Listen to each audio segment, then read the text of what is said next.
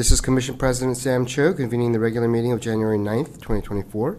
The time is now 10:27 a.m. We're meeting in person today at the Port of Seattle Headquarters Building, Commission Chambers, and virtually via Microsoft Teams. Present with me today are Commissioners Calkins, Fellman, and Mohammed, who are currently gathered in the executive session room awaiting the opening of the public meeting. Commissioner Hasegawa is excused.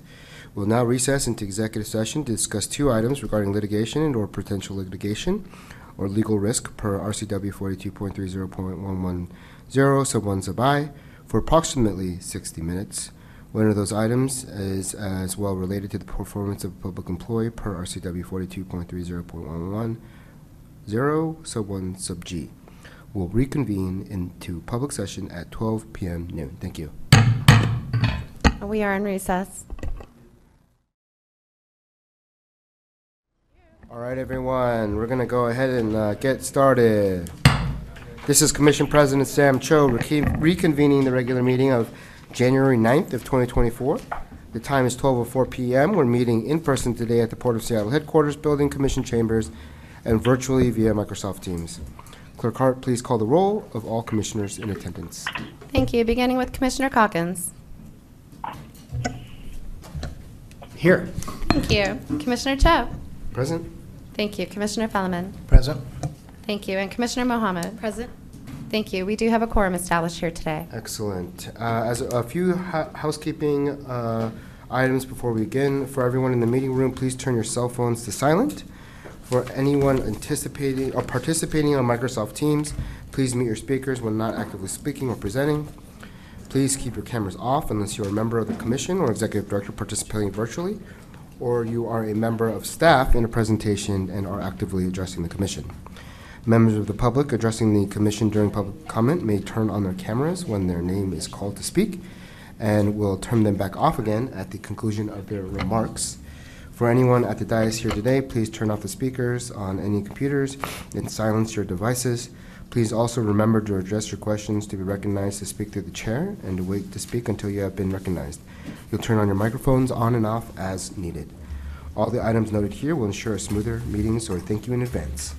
All votes today will be taken by the roll call method, so it is clear for anyone participating virtually how votes are cast. Commissioners will say aye or nay when their name is called. We are meeting on the ancestral lands and waters of the Coast Salish people, with whom we share a commitment to steward these natural resources for future generations. This meeting is being digitally recorded and may be viewed or heard at any time on the Port's website and may be rebroadcast by King County Television.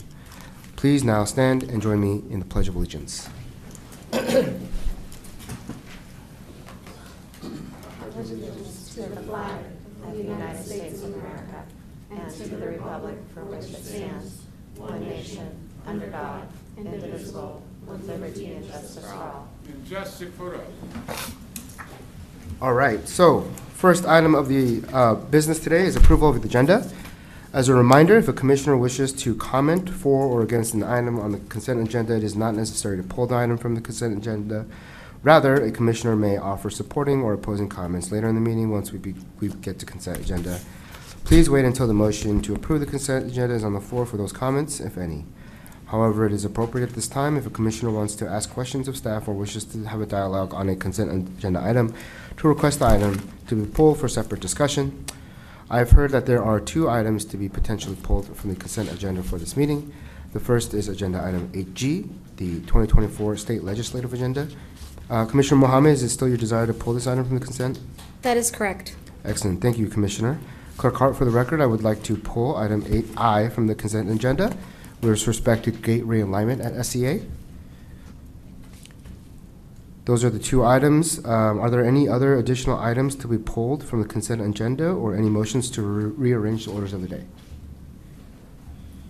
All right, so seeing none, Commissioners, the question is now to approve the agenda as amended. Is there a motion to approve? So moved. Great, we have a motion and a second. Is there any objection to the approval of the agenda as amended? Hearing none, the agenda is approved as amended. All right, we do not have any special orders scheduled for today, so our next item on the agenda is going to be our Executive Director's report. Executive Director Menchik, you have the floor. Thank you, President Cho. Good afternoon, Commissioners, and Happy New Year. I hope everyone was able to relax, refresh, and recharge over the holiday break and the Commission recess. As we begin the new year, it's a good time to reflect upon some of our accomplishments and look ahead to our priorities for 2024. In 2023, we achieved a number of milestones across our operations. In July, we set new daily records for the airport and our new international arrivals facility, and cruise season set a new record for passengers in 2023. We pay particular attention to our operational volume because they are a crucial source of economic activity and jobs for our tenants and related industries.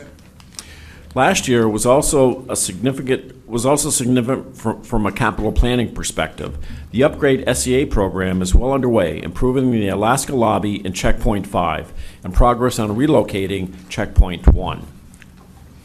This month, passengers will start to see construction impacts at the C Concourse expansion. This spring, there will also be work to improve the airport arrivals roadway. On the maritime side, the Commission authorized investments in marquee facilities, including redeveloping berths 6 and 8 at Terminal 91 and completing design for the Terminal 91 Uplands redevelopment, authorizing construction for the Maritime Innovation Center and the Fisherman's Terminal redevelopment. We also advanced work to expand shore power at Pier 66, positioning Seattle to be the only the only cruise home ports in the world to offer shore power at all 3 of its berths.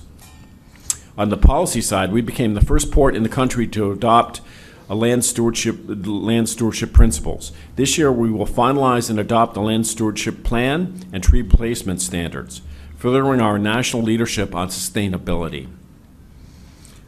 Commissioners, later in the meeting, you'll be asked to extend the lease for the Duwamish Community Hub. It's an extraordinarily successful amenity for the community, opening its doors for 256 events in 2023. Last year, we also achieved a major milestone at the closely connected Duwamish River Peoples Park and Habitat. In the first year of monitoring, environmental managers found juvenile native salmon and wetland plants thriving in the habitat we built for them. Our South King County Community Impact Fund met major milestones in 2023 as well. As of December, the fund had allocated $7.3 of its $10 million to 72 environmental and economic recovery and WIMBY projects. Looking back on our achievements provides perspective. When you look back, you can see that the port makes huge strides every year.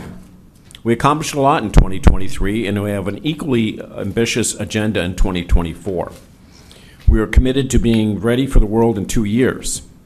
From the waterfront to the airport, we will be ready to greet the world when FIFA comes to town the summer of 2026. We are looking beyond 2026 with planning for the future of transportation and aviation in our region, particularly by advancing our Sustainable Aviation Master Plan. We're preparing for the future of energy.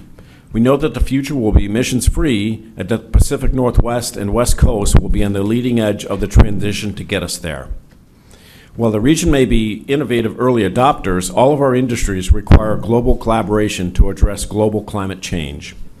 With the strong leadership of our Commission in 2022 and 2023, we began reinvesting in our global relationships, particularly our Green Corridor projects and sister port relationships.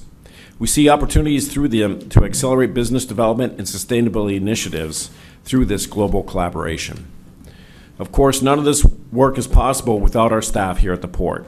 Ensuring that the port remains an employer of choice, staffed by talented and highly motivated employees, is a major focus for myself and our leadership team here. Doing what's right for our employees and continuing our progress to be an anti-racist organization are among my priorities for the year. I'm excited that this year is underway and look forward to working with you throughout the upcoming year. Before we get started with today's meeting, I have a few other quick items to share. First, I want to commend Alaska Airlines, the FAA, the aviation industry, and our airport employees for their response to the aircraft incident on Friday night. Our partners executed in an immediate and comprehensive response. At SEA, our staff worked closely with Alaska to accommodate operational and customer service needs.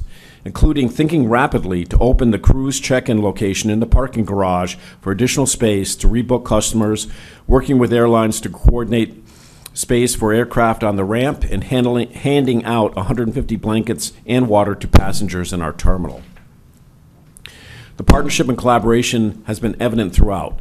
I personally appreciated the regular updates as you were receiving them too from Aviation Managing Director Lance Little and his team.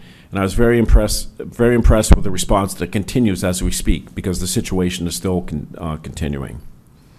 The response to this incident is a great reminder of the importance of preparedness. As we enter the winter travel season, and the forecast is getting more winter-like as compared to the mild weather we had over the holidays, our teams at both our seaport and airport are working hard to keep our gateways open and have plans in place with our partners for major weather events, the type which are starting to be forecast now. Having the right resources is important. We appreciate the Commission's actions last year to expand our fleet of de-icing and snow removal equipment and the continuous improvement efforts by our airport, airlines, and tenants to be prepared for weather. In other news, while it probably no longer comes as a surprise to many of you, I'm pleased to again share that our Accounting and Financial Reporting Department has again received the Certificate of Achievement for Excellence in Financial Reporting from the Government Finance Officers Association of the United States and Canada. This marks the 18th consecutive year that the AFR team has received this prestigious award. 18 years of performance at this level is very impressive and is great recognition for the effort that is put into our financial reporting work. And it also, more importantly to me, it reflects very well on our Century Agenda goal of being a highly effective public agency and setting the standard for financial reporting. Congratulations to everyone within the AFR team and their partners throughout the divisions of the port. Commissioners, also reflecting back, we also have very sad news as we begin the year. And I'm sorry to share the sad news that the Port of Seattle firefighter Alvin Vaughn passed away on December 25th after a courageous fight with pancreatic cancer. The Seattle Times Sports section ran a wonderful tribute to Alvin, covering his distinguished sports career at Garfield High School and the University of Washington and his community work, as well as his work as a firefighter at the port. A celebration of Alvin's life was held last Saturday, and his family, friends, and colleagues at the Port of Seattle Fire Department held a meaningful and inspiring ceremony. And it was a great tribute to a life well lived. We lost several other members of the Port family last year as well. You may have seen an email they sent to all employees recently, remembering all the colleagues we lost in 2023, including colleagues Georgianne Smith, Health and Safety Program Manager, Johnny Ford, Marine Maintenance Painter, John Hartley, Harbor Operations Specialist, and Jenny Chang, a Design Technician on our Engineering Design team. Our thoughts and prayers go out to their families, friends, and colleagues. Continuing on. Finally, on Monday, January 15th, the nation celebrates Dr. Martin Luther King Jr.'s birthday and his impact of his work on all of us. The Port will sponsor a table at the annual MLK Day Opportunity Fair at Garfield High School with support by staff from HR, OEDI, Workforce Development, and other departments. There will also be a community dialogue, workshops, rally, and a march. The Port has been a strong supporter of this event for many years and is definitely a highlight for us. Moving to today's commission meeting, I'd like to highlight just a few items. Item 8I on a consent agenda, which has been removed, and we'll discuss that, is an action item that underscores our commitment and eagerness to deliver on a reconfiguration of several airline gates to maximize our airport's efficiency. The project authorization increase for the post-IAF airline realignment project will help improve the sequencing of construction activities and allow critical work to begin earlier. And I look forward to discussing that further in the agenda. Item 10C under new business is an order of the Port of Seattle Commission electing the slate of officers for the Port for calendar year 2024. You can take care of that, Michelle? I did. Okay. Item 10C Under new business is an order of the Port of Seattle Commission electing the slate of officers for Port for the calendar year 2024. I want to congratulate Commissioner Mohammed on her selection as president, Commissioner Hasegawa as vice president, and Commissioner Calkins as secretary. And as long as I have the mic, I also want to thank current President Cho for your vision and your steadfast leadership over the course of the last year during one of the best years operationally in the Port's history. And I look forward to building our successes under the leadership of Commissioner Mohammed. So with that concludes my report. I thank you. Thank you so much, Steve, for your report. We are now on to committee reports. Erica Chung, Commission Strategic Advisor, will provide the report. Good afternoon, Commissioner Cho, Commissioners, Executive Director Metric. I have 2 committee reports from 2023. On December 19th, Commissioner Fellman participated in the Port-wide Arts and Culture Board, where the board was given a review of 2024 art projects at SCA and non-aviation properties. The board then discussed the process of implementing a more robust port-wide strategy and previewed projects for 2024. On December 14th, Commissioners Mohammed and Cho convened the last audit committee meeting. The committee received an audit entrance report from Moss Adams for an annual audit and report on the financial statements for the year on December 31st. The presentation of audit results is expected in May 2024. The audit will also address compliance related to major federal award programs and the schedule of passenger facilities charge program receipts and expenditures and related internal controls. The audit will also look at the schedule of net revenues available for revenue bond debt service. The committee further received a construction audit services annual report from R.L. Townsend and Associates, received an update on internal audits outreach project, received an update on the 2023 audit plan, recommended approval of the proposed 2024 internal audit plan, and received performance audit reports on the airport parking garage and separately on police department seizures and the eviction evidence room. And a limited contract compliance audit report for Seattle Air Ventures was presented. Internal Audit's 2023 annual report will be presented at the February 13th Commission meeting. This concludes my report. Thank you. Excellent. Any questions or comments for Erica? All right. Moving on to the next item. Thank you, Erica. We are now at the public comment section of our agenda. The Port Commission welcomes public comment as an important part of the public process. Comments are received and considered by the Commission in its deliberations. Before we take public comment, let's review our rules for in-person and virtual public comment. Clerk Hart, please play the recorded rules.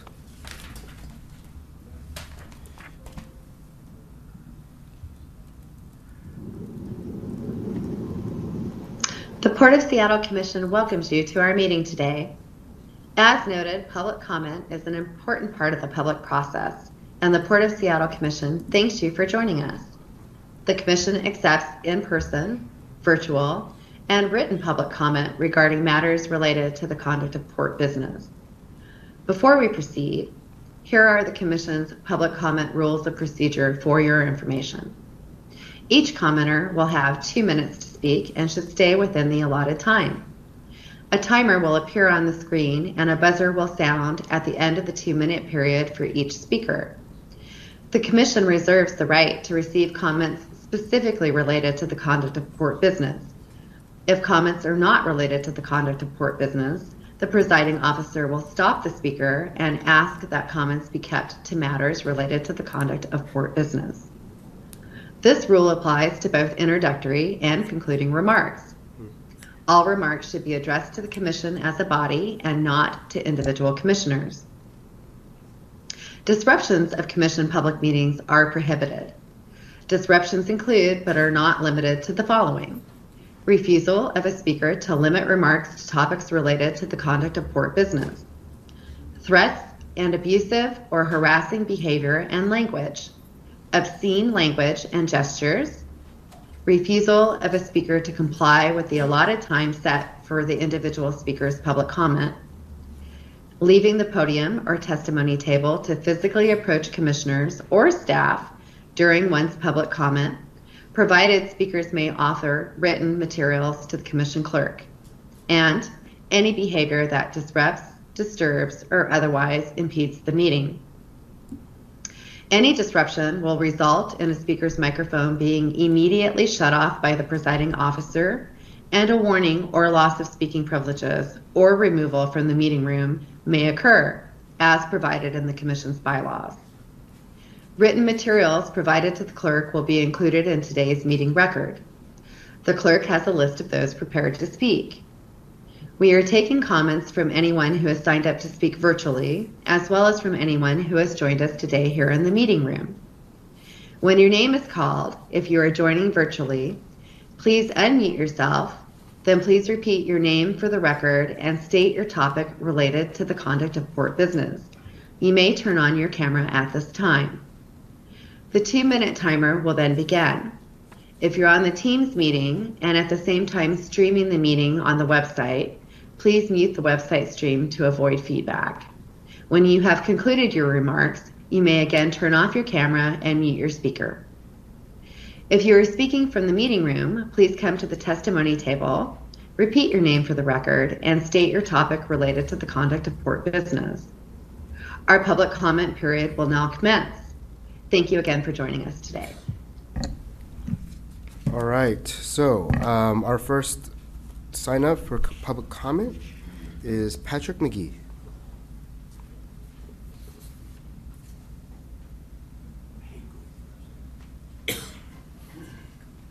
So do I.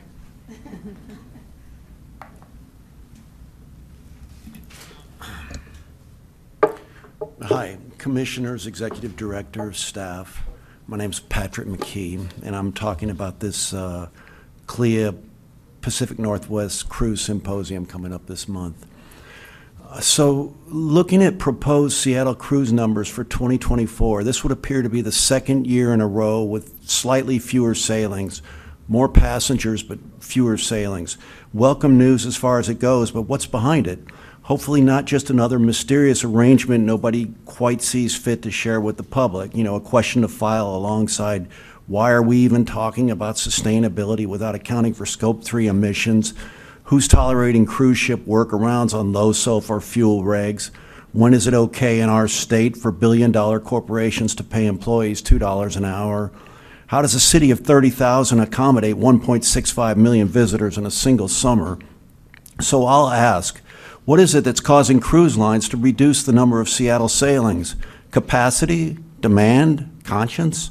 The port is presenting sponsor for CLIA's Pacific Northwest Cruise Symposium right here in Seattle at the end of this month. Is this the long-awaited open forum to discuss cost-benefit assumptions driving cruise decision-making, the experience of destination port residents as shipboard workers, regional health and environmental outcomes? No. It's an exclusive private affair, tickets for insider partners only, starting at $250. Well, plus another $100 for the opening reception, plus travel, per diem, housing, etc. We all know that deals made in rooms like these, often by our elected officials, have very real consequences for our lives and livelihoods. Why doesn't the Port Commission tell CLIA they're going to open the event to the public? Invite community representation, not just the tourism sector. Live stream it for stakeholders up and down the coast. Make tickets available to relevant organizations. Take questions from citizens, scientists, journalists.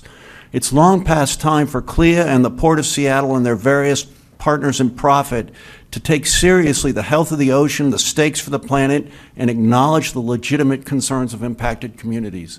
Thank you very much. Happy New Year. Thank you, Patrick. Our next speaker is online, Robin Schwartz. Robin? Hi, thanks Hi, for Robin. having me. My name's If you My could name's state- Robin Schwartz. Oh, there you go. You're going for it. Go ahead. Thanks. My name's Robin Schwartz. I'm going to speak about the renewal of the hub lease by the port in South Park. I live in South Park. I work at the Duwamish River Community Coalition, and I go to and organize a lot of meetings. And so I've used the hub quite a bit. I've been probably a good portion of those 256 events that were mentioned earlier. Let's see, as you probably all know, South Park and Georgetown, the Duwamish Valley have been impacted by the port's, all the port's workings and by its successes, and we have seen this the use of the hub as a community space by our community as sort of a mitigating gesture by the court to kind of make up for all the money that you guys have made passing through our neighborhood, and we've really appreciated it. We don't have a lot of meeting spaces in South Park, and we have even less now going forward as the community center has been closed. I've used the hub for meetings for work, I'm also part of the South Park Neighborhood Association, the Duwamish Valley Affordable Housing Coalition, Concord PTA, Greening Concord. All of those groups have used the hub. Now that the rental fees have been reduced, they are accessible for grassroots organizations. We have a lot of those in South Park. And we just think it's a great thing, and we strongly encourage you to extend the lease and continue it as a community asset for neighbors in South Park. Thanks so much. Thanks, Robin. Next speaker is Alex Zimmerman. Yes, thank you.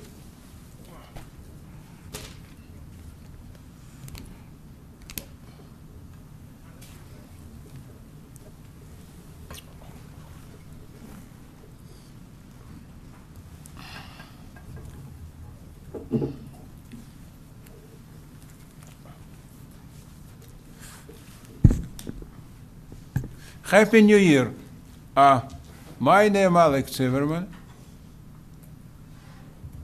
You need to state your topic, and then the clock will start. Yeah, exactly, absolutely. Yeah, my name Alex Zimmerman. I'm president of Stand Up America, and I want to speak about business, what is very important for port. Yeah, for everybody in port. 1,000 people probably work for port. I want to impeach Commissioner, talking about impeach Commissioner Cho, and I want to explain to you reason what is I doing this. Number one, he always interrupt me, so to me it look like he come from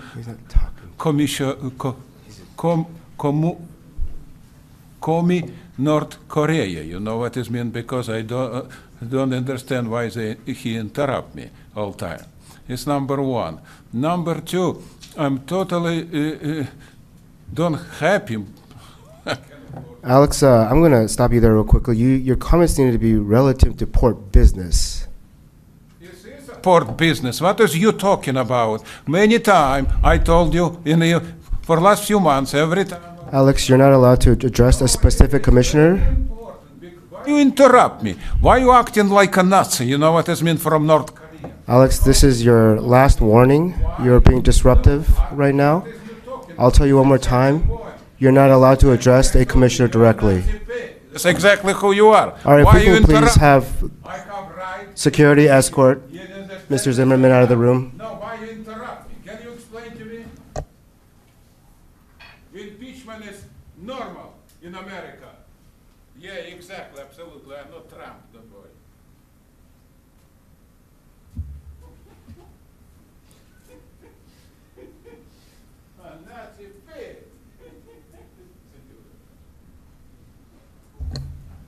All right. With that, we are moving on to our next public speaker, who is virtual. Her name is Paulina Lopez. Paulina?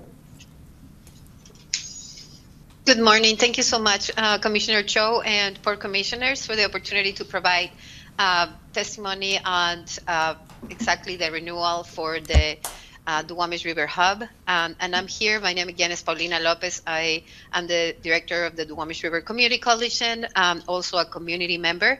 And I want us to refer specifically 2018 with the Port Commission adopted resolution 3747 to establish a directive to increase community engagement with the support for the families in the Duwamish Valley related to the impacts of the port. The renewal of the community hub will be following into that resolution as we are trying to promote more activities and engagement with community. It's a wonderful resource for community to have. Specifically, I'm going to refer to the youth as well, that we don't have a space for our youth to have a meeting space to talk about environmental justice, climate justice. So this has been opening door for us to count on. And so I would like to see it to be more affordable, to be more accessible, and to continue to be a community asset for community to enjoy, as well as thinking in the future for a possible purchase. What we want is spaces and the community that are more community-owned for community deciding what those spaces should look like. So I appreciate giving the thought and the voice and the tools for community to utilize the spaces in a meaningful way that would allow us to have more of this community cohesion and to follow on the directive that the port did through the Duwamish Valley Benefits Commitment.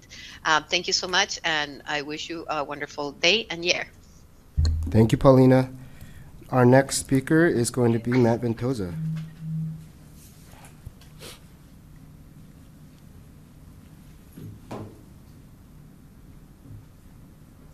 Good afternoon, Commissioners.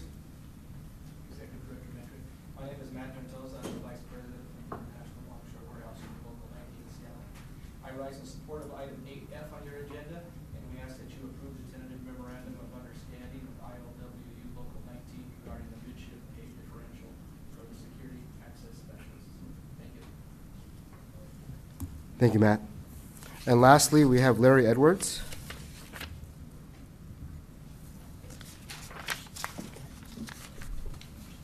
Larry, are you there with us? Yes, can you hear me? Yes, go ahead and get started when you're ready.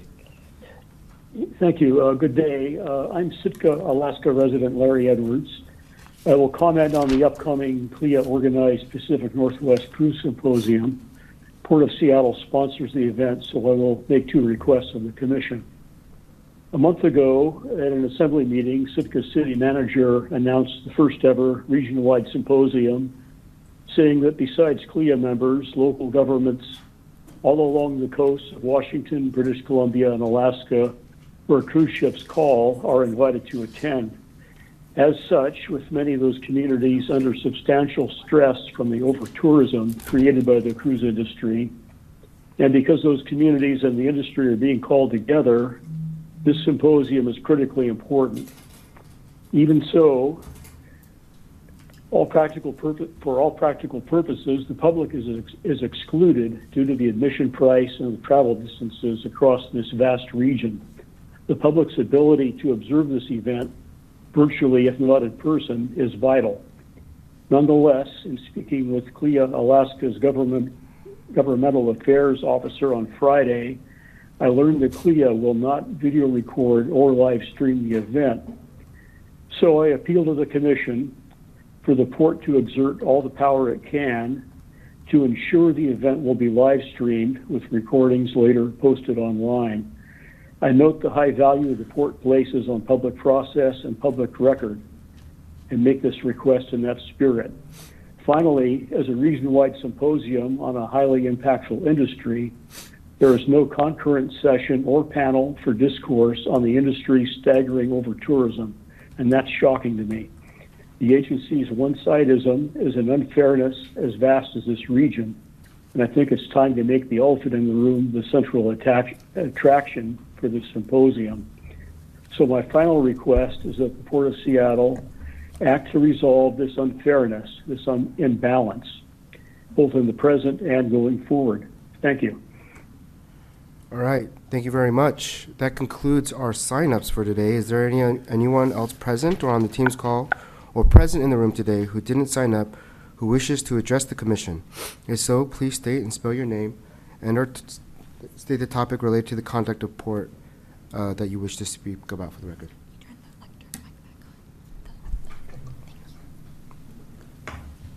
Okay, seeing none, I'll ask the clerk to please give a synopsis of any written comments received. Thank you. That button's a little pesky up there. Thank you, Aubrey.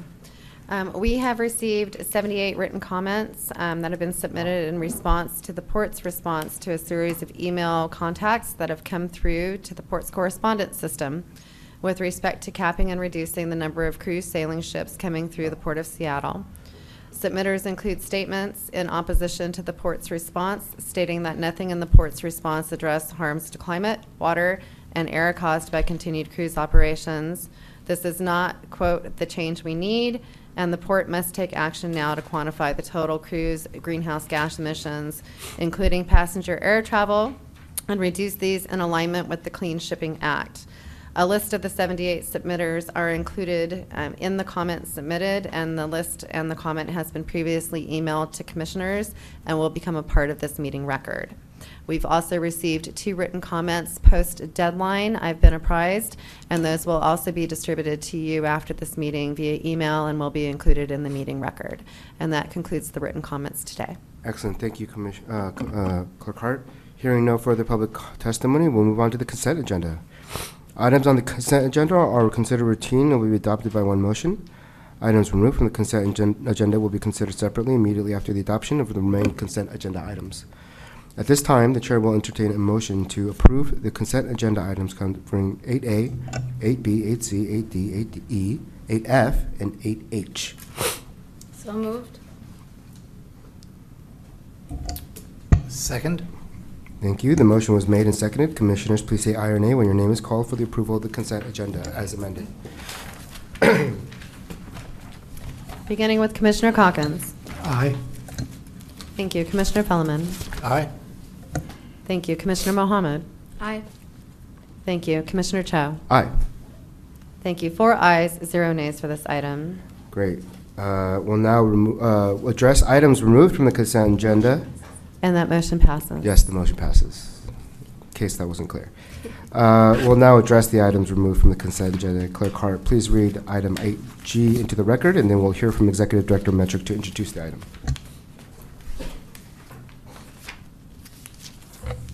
Bear with me. Let me get to my spot. 12. Usually that's the opposite way around. Thank you. Agenda item 8G, commission adoption of the Port's 2024 state legislative agenda and authorization for staff to advocate on the agenda during the 2024 legislative session. Commissioners, the 2024 state legislative session started yesterday in Olympia and will be a short session focused on corrections to the budget. Our new senior government relations manager, John Flanagan, has met with you and the executive leadership team to discuss priorities and have incorporated that feedback into the final legislative agenda before you today. So to answer questions, we have John Flanagan is here. I thought I said it. Great. No, it's your item. All right. Thank you, John, for joining us. Are there any questions for staff at this time from commissioners?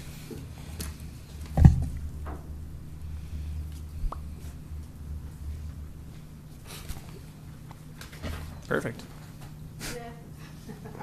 Not quite yet. Mr. Commission President, I think I had a cut and paste there, so just advance a little bit. Got it. Commissioner Mohammed, is there an amendment you'd like to offer? Let's get the main motion on the floor first. Hold on.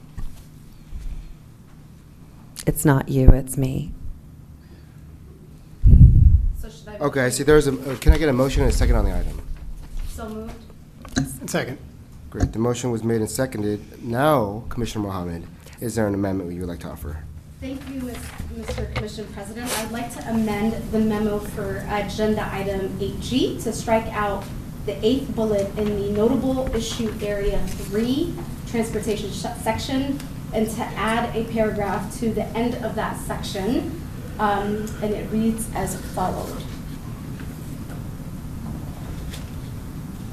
Given that SEA International Airport will continue to experience congestion as the region's primary commercial service airport, the Commission advocates for continual and renewed progress regarding the siting of an additional commercial airport or expansion of existing facilities other than SEA to serve as a secondary commercial service airport.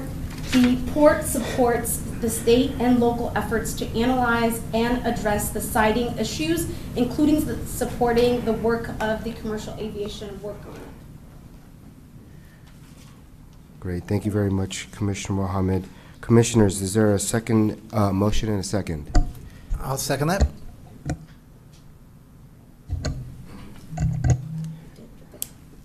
This has moved after this one passes. Okay. All right. Yeah, any discussion? All right, go ahead. Yeah, I don't know if our colleagues have any questions about it, but the reason why we made this amendment, this is a question that often comes up for the public, and just being clear that us as a commission, we do support a second airport. We've said it plenty of times from the dais, but I do think it's important to be explicit and include that in our legislative agenda language. I'll go back to this.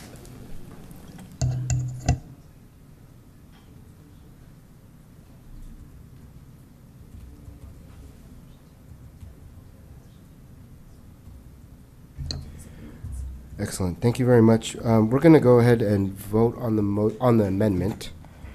Clerk Hart, this first amendment. Clerk Hart, please call the roll for the vote on the primary amendment. Commissioners say aye or nay when your name is called. For the vote on this primary amendment, beginning with Commissioner Calkins. Aye.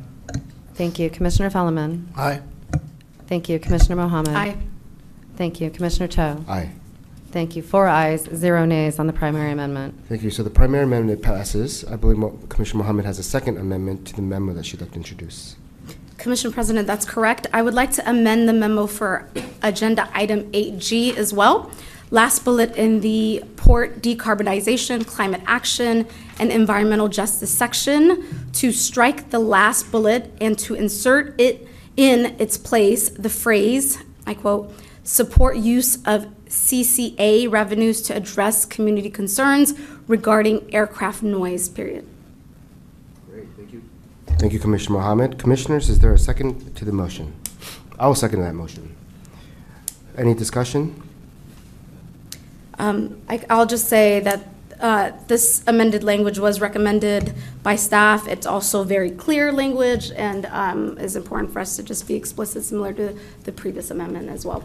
Excellent. Thank you for offering that amendment. Seeing no other questions or comments from colleagues, Clerk Hart, please call the roll for the vote on the secondary amendment. Commissioners, please say aye or nay when your name is called. For the vote on the primary amendment, beginning with Commissioner Calkins. Aye. Thank you. Commissioner Felleman. Aye.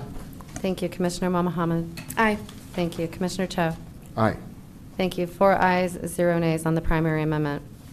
Excellent. All right. So now I will entertain a motion in a second to approve this item as amended. The motion is on the floor for the main motion, so we're looking for any further discussion on the main motion as amended, and then the vote on the main motion as amended.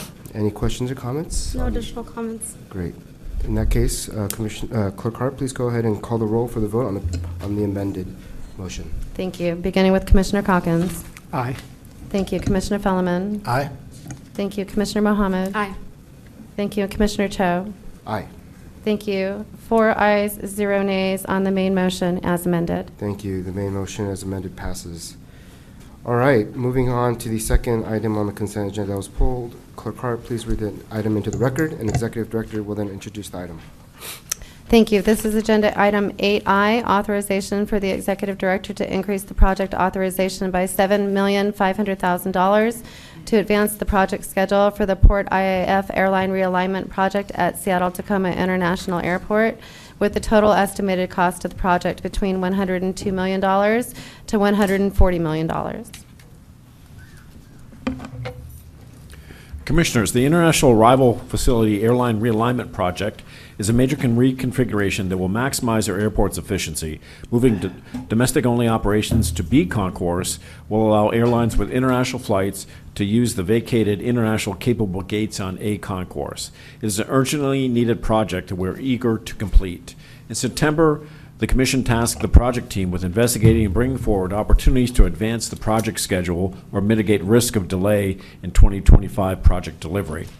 This request authorizes funding for temporary facilities and infrastructure that improve the sequencing of construction activities and allow critical work to begin earlier. In addition, this authorization provides flexibility to execute purchases for long lead critical materials that could negatively impact schedule. So presenters this afternoon are Stuart Matthews, Sean Anderson, and Letty Powell, so contractor. So good afternoon. Good afternoon, Commissioners, Executive Director Metric. I'm Stuart Matthews. I'm the Assistant Director of Project Management at Seattle-Tacoma International Airport. and with me today are a couple of the project team members. We've obviously provided the commission memo and presentation for you, and you've got some questions for us, so we are here to hopefully help answer those. Great. Thank you, Sean, and team for being here. Really appreciate the opportunity for us to ask you a few clarification questions for ourselves, but also the public. Before I start, maybe I'll just open it up to fellow commissioners if there are questions or comments regarding this project they want to ask. If not, I'll go ahead and jump in. So I did get a briefing on this from you all maybe a week or two ago. It's all blurry, but I wanted to clarify one thing, maybe ask some clarification. You know, my understanding at this point is that the plan is to finish the work at the B gates before we move the current tenants of the A gates over. But I guess what I was curious after our conversation was, is there any work that can be done after we move those tenants to B gates? In other words, is there a way that we can kind of hybridize this where we can push up the timeline to relocate those operators to B, obviously after doing all the essential work, but potentially do some of the work later once the relocation or the realignment has happened? So, Commissioner, I'll start with that a little bit, and we'll pull on my teammates as necessary. The project's already broken up into 4 phases. The first phase being enabling package that really starts within that B concourse area where we will be moving United Airlines to try and get a jump start on that. There's a separated HVAC package, we call that package 3 as well, that this authorization will actually help decouple from the work on B concourse so that we weren't waiting for that HVAC work to be completed to allow United Airlines to move over to B concourse and operate. And then there's a 4th piece that's completely separate. So the project team's doing what it can within the confines of the scope of work for B concourse to allow United to move fully into their space on B concourse to be able to operate there.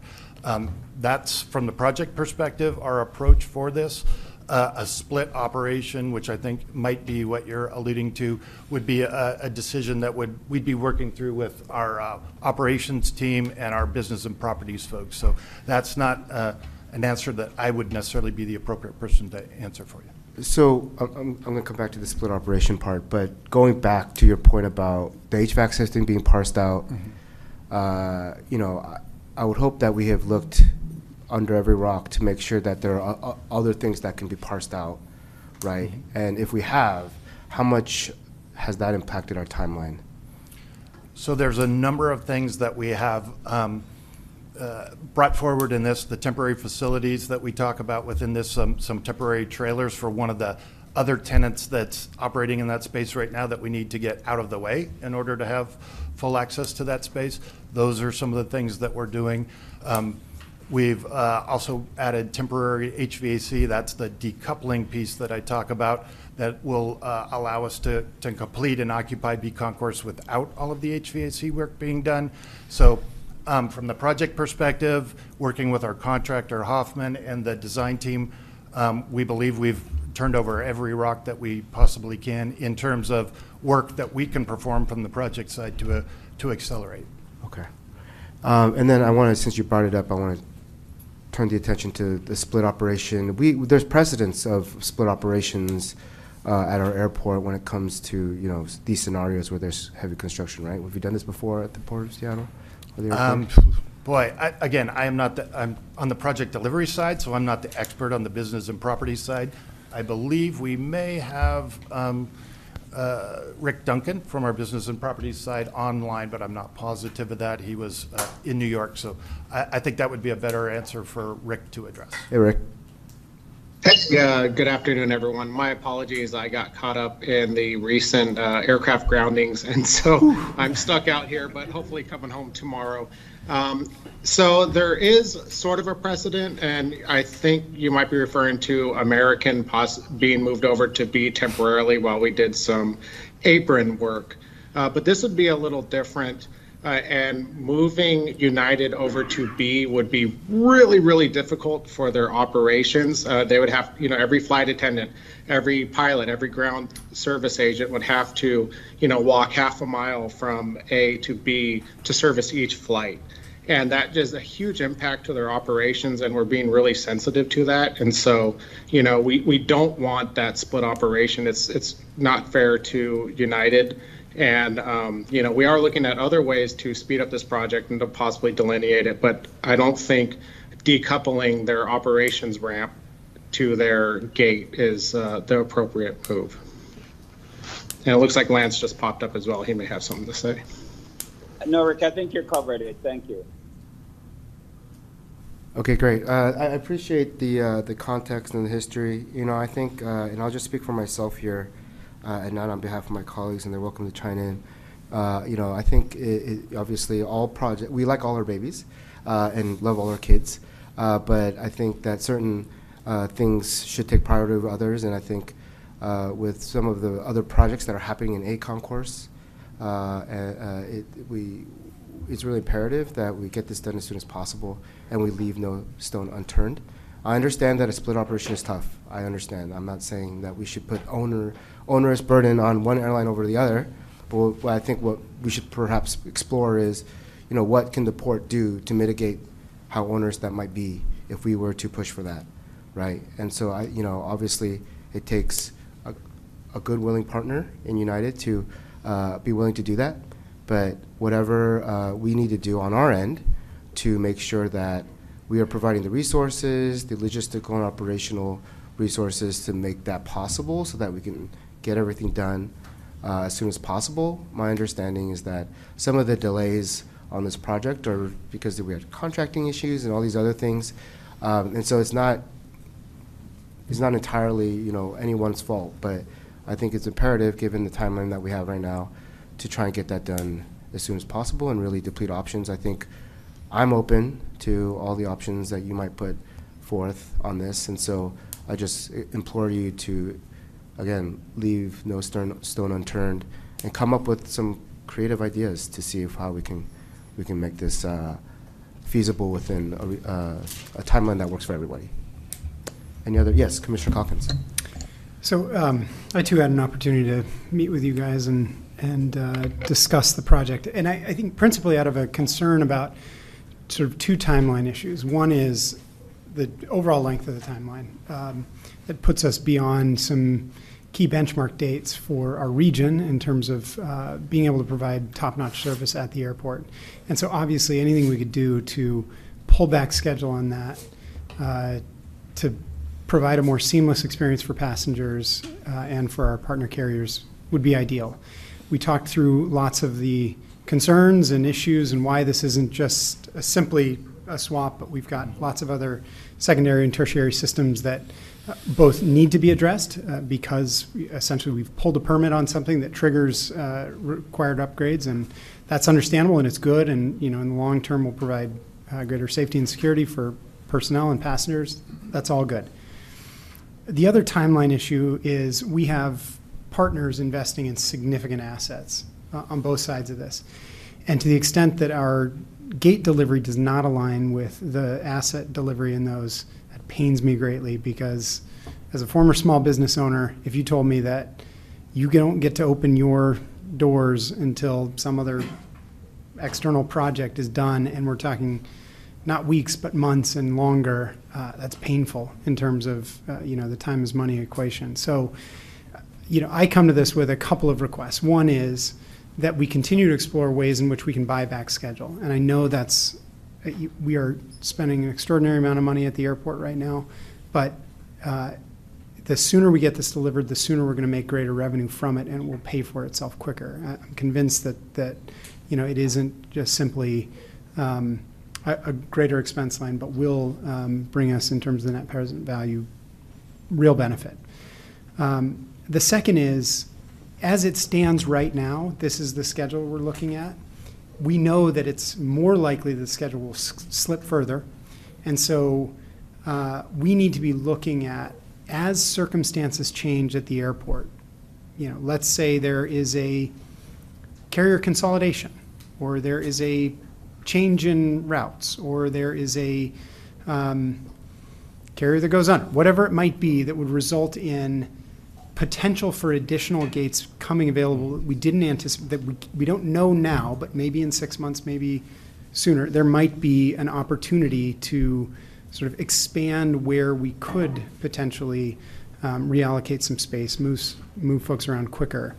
That needs to be brought up to the commission level for consideration. And I'm a little concerned that in past projects, naturally, we've got an operations team and we've got a capital delivery team. And so I need assurances that those teams are talking so that as circumstances change, the capital delivery team knows there might be a new opportunity here. And so we need to think, as Sam said, like entrepreneurs in this. How are we constantly thinking creatively about use of this very confined space and working with partners on quicker delivery, whether that's our GCCM or our internal capital teams. And I know we're putting a lot of pressure on you guys to do this, but in the end, I think it's going to be worth it. And I want you to know you have the support of commission to bring the resources to bear on this that you need to deliver as quickly as possible. Thank you, Commissioner Calkins. Commissioner Mohammed. Similar to the comments from my colleagues, I am wondering, have you been able to elevate these concerns to the leadership of United? How have you guys been able to elevate it? And if not, are there opportunities for the commission to step into some of those conversations as well? Yeah, Commissioner, I would again defer to Rick as the business and properties manager. United is his customer. We deal with some of the project management level United folks and elevate our issues and concerns to Rick on that side. Go ahead, Rick. Yeah, thank you. Actually, I could say right now that United is in the room with you guys at this very moment. Should we call them to the dais? I'm kidding. But it is very important to them that they do not have a split operation, and that, you know, when they are moved, and this is a forced move, that, you know, their operations are seamless. And we are working really hard to not only get them over there, but also, you know, with all the support space they need to run their great operation.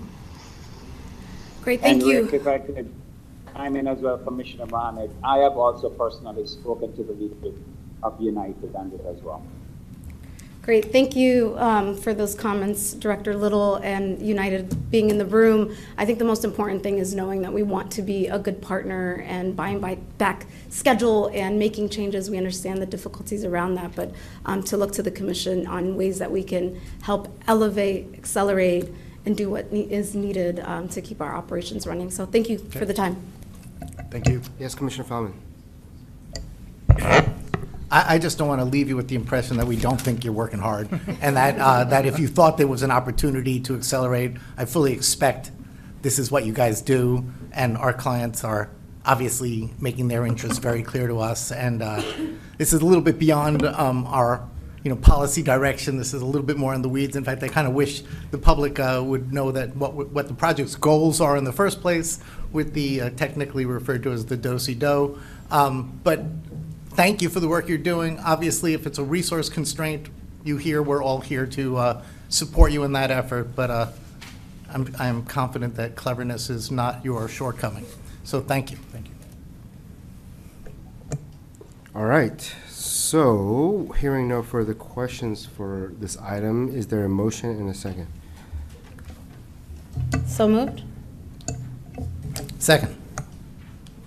All right. A motion was made and seconded. Clerk Hart, please call the vote.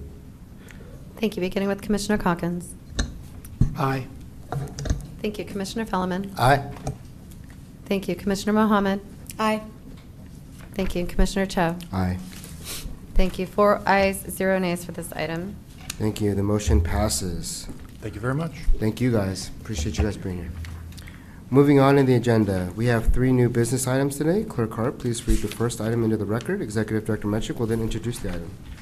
Thank you. This is Agenda Item 10A, Introduction of Resolution Number 3817, a resolution of the Port of Seattle Commission amending Resolution Number 3778, and prior corresponding, enacting, and amending resolutions through incorporation pertaining to the Commission's bylaws and rules of procedure. Commissioners, periodic review and updates to our bylaws and rules of procedure is an important part of being a high-performing public agency. The recommendations included in this resolution cover ethical behavior, officer responsibilities, clarifying duties, remote meetings, rules of order, and many more. And the presenter this afternoon are Aaron Pritchard, Chief of Staff, of the Commission Office. And I don't know, there's a number of people listed here, Aaron, but I think that's it. I think you're the presenter. Really, I just want to thank all the work that we did with, we put a lot of time in with many attorneys, with Pete Ramels and his team, and with Michelle Hart on this, and it can be a complex and Byzantine effort, but I think we've come to some really great solutions. So I'll turn it over to Clerk Michelle Hart to handle the presentation. Thanks. Thank you, Aaron.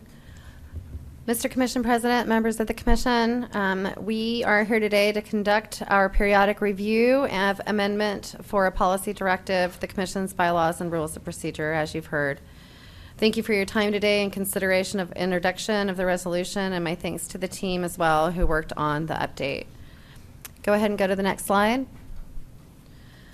The periodic review is mandated by the policy directive with the purpose of providing transparency to the Commission's procedural operations, to look for efficiencies in process and procedure, to effect predictability in those processes and procedures, to ensure the bylaws are flexible enough to accommodate the way Commission conducts its work, to ensure structure and organization of the policy directive, and to make sure the policy directive accurately reflects Commission process consistent with state law, port policy, parliamentary procedure, and practice of the Commission. Next slide. The package before the Commission for introduction today includes amendments regarding the Commission's rules of procedure for public comment, other proposed substantive amendments, which we will overview in this presentation, update reflecting historical practice of the Commission, and general technical cleanup and sentence construction and process. Next slide.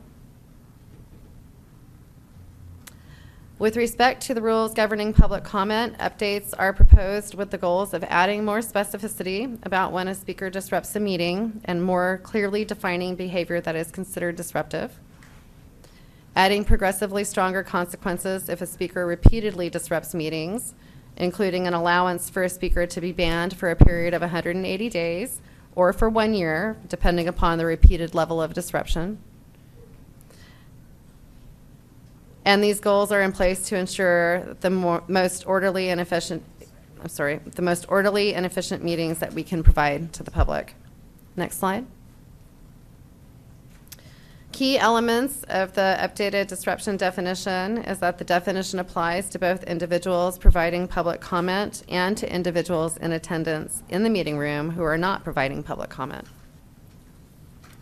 For example, individuals must follow the direction of the presiding officer or security personnel. This is how we currently operate our meetings. However, the bylaws would now explicitly include language to this effect. Also, public comment cannot support or oppose a campaign or ballot measure. The exception to this is if the Commission itself wants to take a position on a ballot measure, in which case there are procedures provided for by the Revised Code of Washington. In these cases, the item would appear on a Commission agenda, and the public would be able to speak for or against the Commission action under general public comment as they normally would. Next slide. Key elements of the proposed amendment further include more specificity to the definition of abuse and harassing behavior. Derogatory remarks has been expanded to be remarks applicable to age, race, color, national origin, ancestry, religion, disability, pregnancy, sex, gender, sexual orientation, transgender status, marital status, or any other category protected by law. Next slide. The definition of disruption has been further clarified to include the use of obscene or profane language and gestures, assaults or other threatening behavior, and sexual misconduct or sexual harassment. Next slide. The amended rules would also provide a procedure for addressing repeated disruptions with progressive consequence. A first disruption would result in a warning. A second disruption within 90 days of the first disruption results in a loss of speaking privileges at the meeting.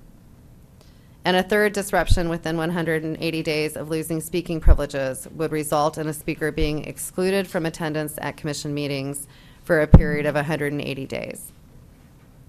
Next slide. A fourth or subsequent disruption after being excluded for 180 days results in being excluded for attendance at commission meetings for a period of 1 year. A speaker who has been excluded from commission meetings and is subject to this heightened standard can end the status by having no further disruptions for a period of 3 years. There are notice provisions to persons falling under this procedure, and time associated with violations would be tracked by me through the clerk's office. Next slide. Other proposed substantive amendments to the package include ethics provisions, codifying commissioners' commitment to fostering a safe, healthy, and respectful work environment, and creating a requirement for training within 90 days of being sworn into each term of office on ethics, these bylaws, and the Port's Statement of Values. I'll note here that we will soon re-embark on the review of the Commission's Code of Ethics, which could potentially result in further amendments to these bylaws in 2024. Next slide. Slide 11 is a visual of what those amendments related to ethics look like in the package before you today. Next slide. The package of amendments also aligns us further with the revised Code of Washington on the physical attendance of commission members during meetings, addresses executive session procedures, provides a process for commissioner sponsorship of resolutions, orders, and proclamations of the commission in cases where commissioners have championed items to the commission or would like to join another commissioner in supporting a specific item. That sponsorship provision would now be available. And this provides for commission alternates as well for attendance at committee meetings in cases where a committee member would not be able to attend on any given specific meeting day, then an alternate could be appointed to stand in for them. Next slide.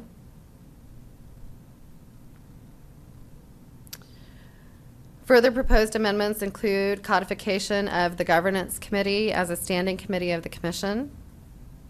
And we'll hear a little bit about that further after this item. It is on your agenda as well today. And the amendments provide a special rule for setting limitations on debate when needed to ensure the efficiency of meetings. So that provision allows the president or presiding officer to set time limits on speak of commissioners during conversations. Next slide. Slides 14 and 15 address general updates and amendments to bring our document in line with our practices. And these include external relations coordination with commissioners regarding media inquiries, the signing practice of the commission as it relates to signing resolutions and proclamations. All commissioners sign these documents, but our current bylaws indicate that only the president signs these documents. All members have historically signed the documents, so we are just making that amendment to bring that in line with our current practice.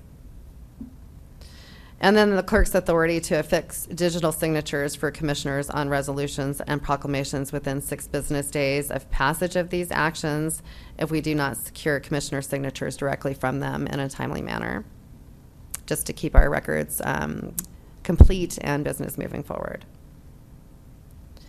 There is also a provision there in that particular amendment that allows for sooner signing in cases of, say, the budget ordinance, if finance needs to get that to King County in a quicker manner than 6 days. Next slide. And then the amendments continue with reflecting the cancellation process for regular meetings falling on a holiday. So just bringing our bylaws in line with our actual process on how we do that, canceling regular meetings and rescheduling a special. Reflecting the practice that summaries are produced for committee meetings as opposed to formal minutes, requiring formal approval and signature.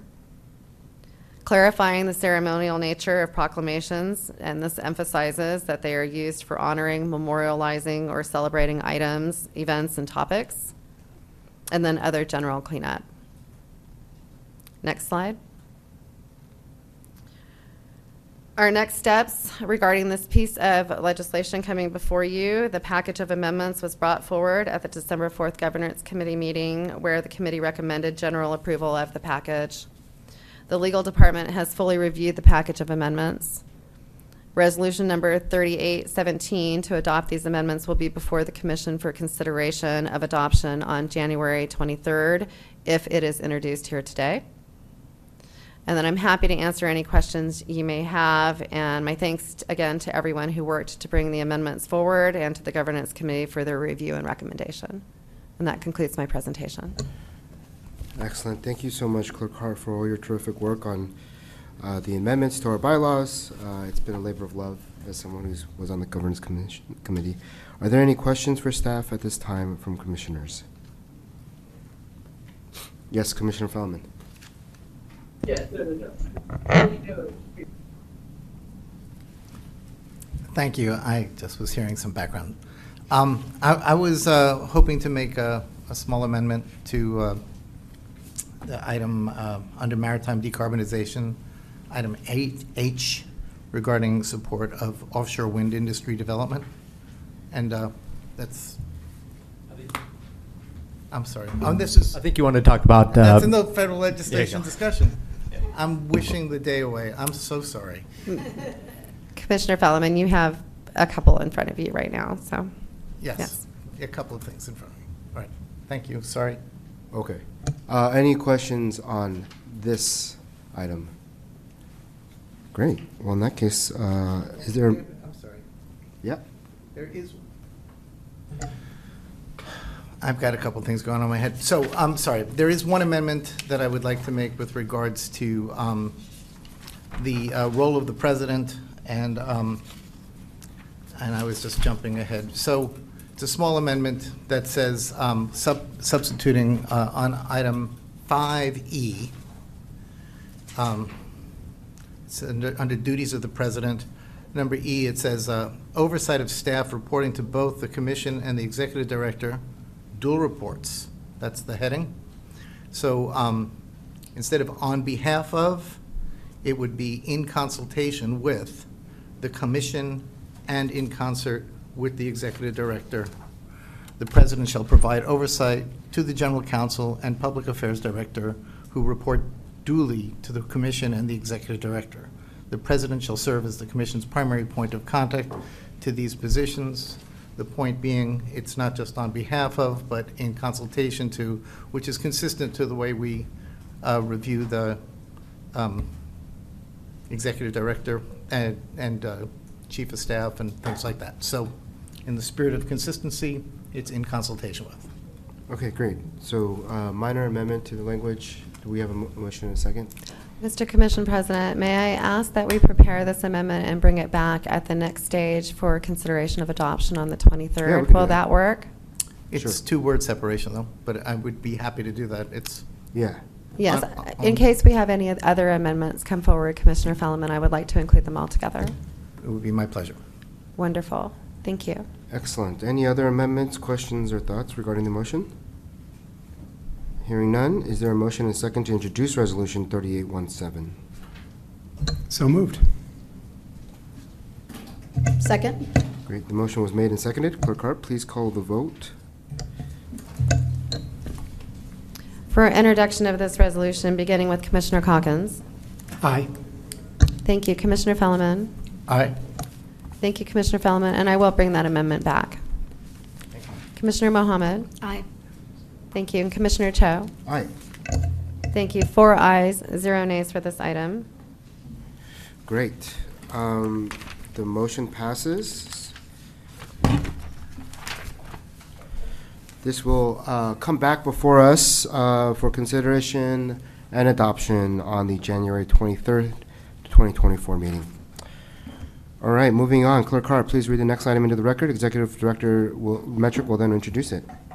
Thank you. This is agenda item 10B, introduction of resolution number 3818, a resolution of the Port of Seattle Commission adopting the charter of the Governance Standing Committee.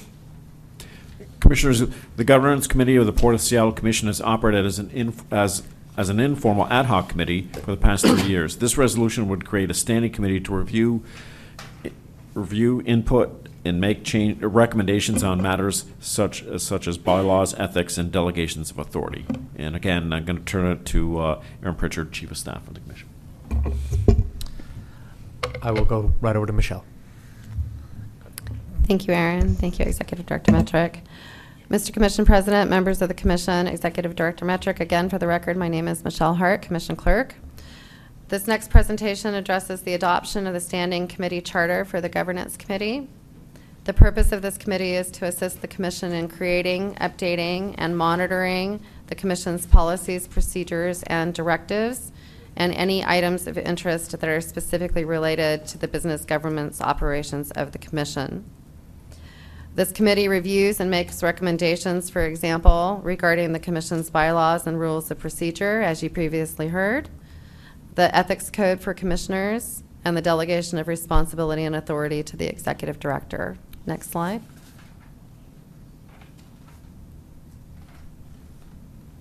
The scope of the committee would also cover long-term succession planning for the Executive Director's position, creation of a committee annual work plan as needed, and periodic review of the Governance Committee charter, duties, and responsibilities of the committee. Next slide. The committee has existed in an ad hoc capacity for a little over 3 years now.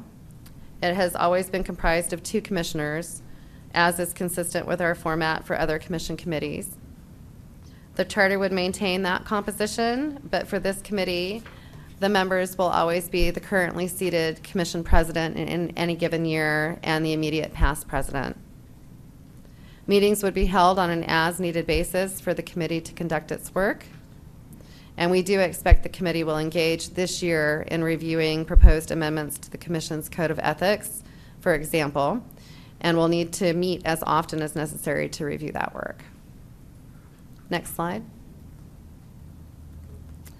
The Governance Committee reviewed this charter at its December 4th, 2023 meeting and recommended it be forwarded to the full Commission for consideration of adoption. If resolution number 3818 is introduced today, the action will be back before the Commission for consideration of adoption at the January 23rd meeting. And I'm happy to take any questions you may have at this time. Great. Any questions for staff at this time from commissioners? Hearing none, is there a motion and a second to introduce resolution 3818? So moved. Second. Great. The motion was made and seconded. Clerk Hart, please call the roll for the vote. For the vote, beginning with Commissioner Calkins. Aye. Thank you. Commissioner Fellman. Aye. Thank you. Commissioner Mohammed. Aye. Thank you. And Commissioner Cho. Aye. Thank you. 4 ayes, 0 nays for this item. Excellent. The motion passes. This item will also reappear before us on January 23rd for final consideration and adoption. All right, Clerk Hart, please read the next item into the record. Thank you. This is agenda item 10C, order number 2024-01, an order electing the slate of officers for Port of Seattle Commission for calendar year 2024. Is there a motion to amend the agenda? I'm just kidding. I'm joking. Commissioners, order number 2024-01 is for the election of commission officers for 2024. Before we do that, however, I'd like to take a moment of personal privilege to reflect a little bit on 2023 and my time as commission president. At the beginning of the term, I set out a pretty bold vision for us, and that vision was to build the port of the future. I'm sure many of you recall me repeatedly saying that throughout the year, but also beginning that slogan when we had our State of the Port in Q1. To me, a port of the future is a port where we are a premier gateway for shipping, a future where Seattle-Tacoma International is a 5-star airport, a port of the future where we are the greenest port in North America. And I'm proud to say that in 1 year, we've made and done an incredible amount of work towards that vision. We opened Terminal 5, Phase 1 of Terminal 5 with onshore power. We received Best Airport in North America by Skytrax for a second year in a row. We approved a $400 million project for Sea Concourse expansion, with many other near-term projects on the way, including the SEA Gateway project, SoCo Evo, and baggage optimization. In sustainability, we established the Environmental Legacy Fund, a dedicated account to bank the resources we need for the future cleanups of legacy pollution from port activities. And we continue to lead, as Executive Director mentioned in his remarks, by taking part in 2 green corridors, including one that I am intimately involved and invested in, which is the one between South Korea and our region. Now I knew going in that none of our ambitions could be achieved or accomplished in 1 year or in one presidency. But as a commissioner, I've articulated several times that I'm always mindful of making sure that the work that I do here at this institution outlasts my tenure. Because it's not lost upon me, or shouldn't be lost upon any of us here at the dais, that it is far more likely that those of you who are sitting across from us right now will be here longer than any of us up here. And I think that sometimes as elected officials, we often forget that we're just empires, right? Which is why at the beginning of the year, when we had our leadership retreat, my goal was to get buy-in from our leadership. And I think many of the ELT who were at our retreat recall this, because I knew that the buy-in from our ELT and Steve and others would inevitably lead to outlasting my term as president. And I personally thought the best way to do that was not for me to stand up here and preach from the pulpit about the port of the future, but to challenge you all to get out and re-engage the post-COVID world, as Steve alluded to earlier, to rekindle relationships that may have atrophied during the pandemic, but more importantly, to see what has changed and to learn what our colleagues across the globe are doing. Sometimes I feel like we live in a bubble here in the Pacific Northwest, and it's important to see what's possible and what's being done elsewhere. And ultimately, it's important to seek validation from those who are building the future outside the four corners of our state. I myself may have taken that challenge to the extreme last year. As many of you know, I spent a lot of hours on the road. In fact, I tallied the numbers, and since November of 22, I've traveled to 10 countries and 16 cities, spent over 220 hours and 135,000 miles on a plane. And I did hit Diamond on Delta eventually. But I think my point here is that in all the travel that I've come to realize 2 main things. One is that our ambition to build the port of the future cannot be done alone. We need strong and willing partners and stakeholders to do it with us, both locally and globally. And then 2, my realization that because of the sheer breadth, scope, and size of our ambition as a port, we're no longer just a local port. We are a leader on a both national and global level. And I think the greatest testament to this fact is that as an institution, we continue to be invited to some of the biggest convenience and tables where the toughest conversations are being had. Just a few examples of this: Executive Director Metrick continues to be invited to the World Port Authorities Roundtable, which is a very prestigious convening of port executives from around the world. We took part in COP27 in Sharm el-Sheikh, Egypt, where Sandy Kilroy, Commissioner Mohammed, and I had significant speaking engagements. The World Ports Conference, our very own Stephanie Jones-Stebbins was asked and spoke on a panel with global leaders. Commissioner Fallon was appointed to the U.S. Travel and Tourism Advisory Board by the Secretary of Commerce, Gina Raimondo. Commissioner Calkins has just become a leading voice and sought-after voice on offshore wind, which we sincerely appreciate. Myself, I was appointed to 2 advisory roles on the federal level, one at the U.S. Trade Representative's office with Catherine Tai on trade policy, as well as with the Department of Transportation on human trafficking by Secretary Buttigieg. So I'm incredibly proud of the leadership that we are exhibiting as an organization, both domestically and abroad. And I'd be remiss if I didn't mention the incredible work that we did as a commission during the year. We passed so many major policy and institutional reforms this year. We passed 15 orders this year alone. And to me, some of the highlights include the Equity Policy Directive, which cements the port's commitment to becoming an equitable, more diverse and inclusive agency and really institutionalizes the work of Puerto and the Office of Equity, Diversity, and Inclusion. We passed reforms on, and this is huge, we passed reforms on our policy on labor harmony agreements that will make it easier for small and minority-owned businesses to bid and operate at the airport, but while at the same time preserving labor's right and ability to organize large employers. Who would have thought that was possible a year from today? And perhaps one of the biggest institutional changes that we made this year was the delegation of authority. And on this particular item, I just want to make a quick additional comment. I don't need to remind folks in this room or those of who are watching this who know the history of the port that there's some history there. The relationship between the commission office and the executive director. Many might say that raising the delegation of authority was long overdue, but I just want to emphasize at the core of it, the delegation of authority is less about power, which is what a lot of people see this as, right? Who has the authority to approve these high budget items? It's actually more about trust. And at the end of the day, one of our paramount duties as commissioners is to keep the port fiscally accountable.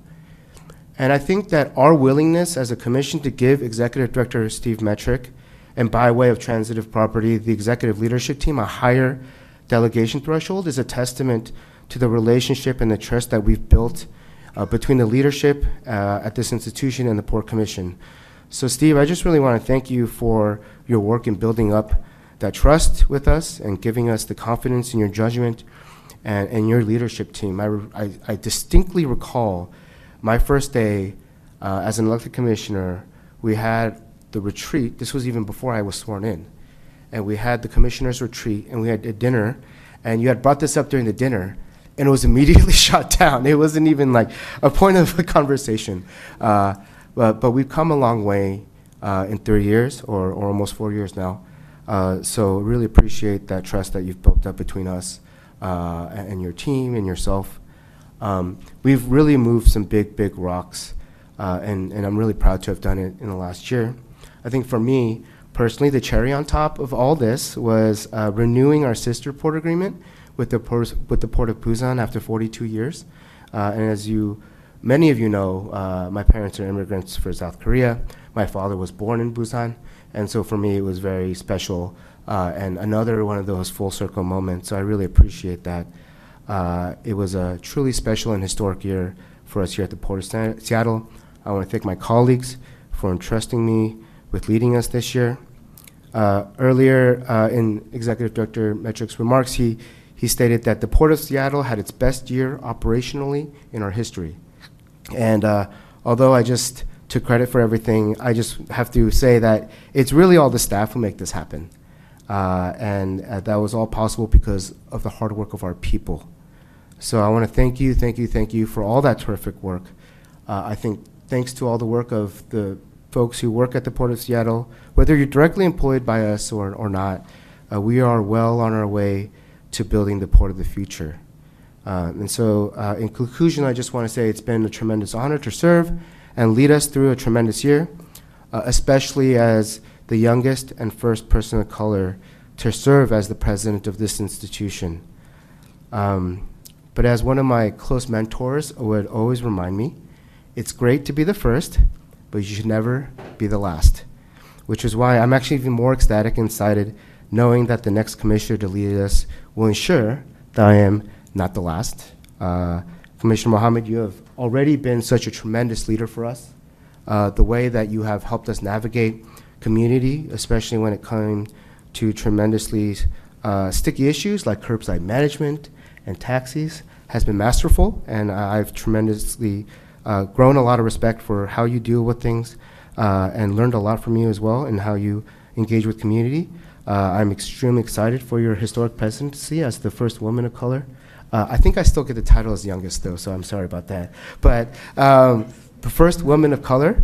But, I just know that you're going to lead us into the next chapter, that you will continue the legacy of all the great work that the Port has done. And I think, whatever you have in store for us, whatever vision we have, and I think I speak on behalf of my colleagues, and that you have our full confidence and faith in executing the duties of the presidency, but also the full faith and confidence of the leadership here.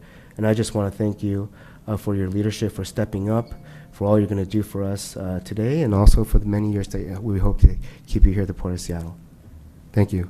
So with that, I just want to conclude, and Clerk Hart, please read our slate of officers into the record. Can we get a round of applause for Commissioner Cho? Thank you. Thank you. I'll go ahead and read that slate of officers into the record. The Port of Seattle Commission hereby elects the following slate of officers for 2024. All terms expire December 31st, 2024, pursuant to Commission bylaws. President Hamdi Mohammed for the terms January 1, 2024 to December 31st, 2024. Vice President Toshiko Hasegawa, January 1, 2024 to December 31, 2024. And Secretary Ryan Calkins, January 1, 2024 to December 31st, 2024. The individuals listed above have agreed to perform the duties of their respective proposed offices in 2024, have acknowledged the principle that public service is a public trust, have executed annual transparency pledges, and recognize that all officers serve at the pleasure of the Port of Seattle Commission. And that is the slate of officers. Excellent. Commissioners, the order before you designates our President, Vice President, and Secretary positions for 2024.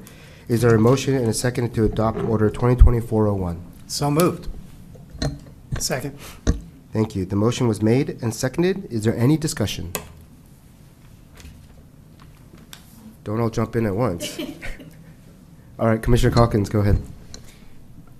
Well, let me just say, I think part of the magic of this commission is that we have a group that not only brings extraordinary talents in each position, except position one, but also a genuine respect for each other, collegiality, friendship, I think. I like all of you, including Toshiko. We wish you were here. I want to say thank you to Sam for a really fantastic year of leadership and modeling to the rest of us leadership skills that I certainly took notes from and am trying to emulate in my own leadership capacity. But really, the spotlight for today is with Commissioner Mohammed. And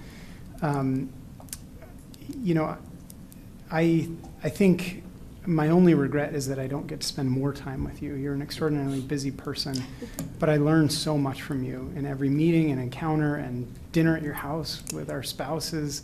I think the one thing that comes up again and again and again is this sense of grace. And I mean that in your composure and also your the compassion that you show to people. And boy, I could not think of a better leadership attribute for our institution. And so I am really excited for this year ahead. You're going to be phenomenal. You're going to elevate the port. You're going to stand on the shoulders of giants and take what Sam and our executive leadership team have done over the last year and take us even further. There will be moments of celebration, and there's going to be really, really tough moments, and I am 100% certain that you are going to take all of that and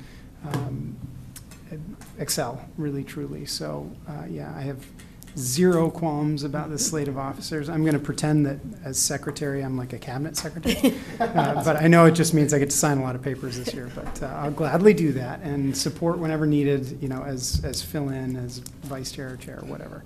So really looking forward to the coming year. Yes, Commissioner Feldman. I'd like to express my great support and appreciation for your work as president, Mr. Cho, and thank you for all those air miles. I hope you did your carbon footprint offsets. And I understand the port does all of them, actually. So, but very much a very productive year, and couldn't help it. So, and I do think that you've laid great groundwork for Commissioner Mohammed, who I am very excited about assuming the reins, and had a chance to get to know her a little bit and look forward to knowing her more. I do want to say that the responsibilities, the time commitment will be significant, but I know that you're able to rise to the occasion. And I think one of your greatest attributes, among many, are that you can take on these hard things, you can go through some contentious stuff, and then move forward. It's like this baggage does not weigh you down. You keep a light spirit and take on the next challenge, and this will be critical to your success into the future, and look forward to supporting you in that end, to that end. Thank you. Excellent. Commissioner Mohammed. Thank you, and thank you both for your kind words. I just want to take some time to thank Commissioner Cho, President Cho. I'll probably continue to call you that. Commissioner Fellman, you joked, and so I can say a little joke directed at you. You said we're temporary commissioners, with the exception of Commissioner Fellman, who's a third-term commissioner. But in all honesty, one of my favorite parts about being a port commissioner is the fact that I get to work alongside each and every one of you. You all are incredibly brilliant, passionate individuals, and you also challenge me, right? I think we challenge each other in healthy ways and continue to be friends in this work. And I think that is rare. I think it's rare in politics. We often vote together, as you all can see, but that doesn't mean that we don't have difficult conversations that happen one-on-one and so forth. And really, I just have appreciated the fact that I get to work alongside you all. This job is not easy. We all carry this work with an additional workload. We all have other full-time jobs that we're taking on, and so it's not, an easy, simple task that we choose to do. And I think why probably Commissioner Cho and Fellman continue to run again is because there are good people at the dais, and there are really good people at the Port of Seattle who truly care and are passionate about the work that they do. And the pay for commissioners is not high, but regardless of that, I think we would probably do this work for free as well. I had to get off of a lot of community boards when I was joining the commission, and so I feel very lucky to be able to bring my passion to this work. And Commissioner Cho, I admire you.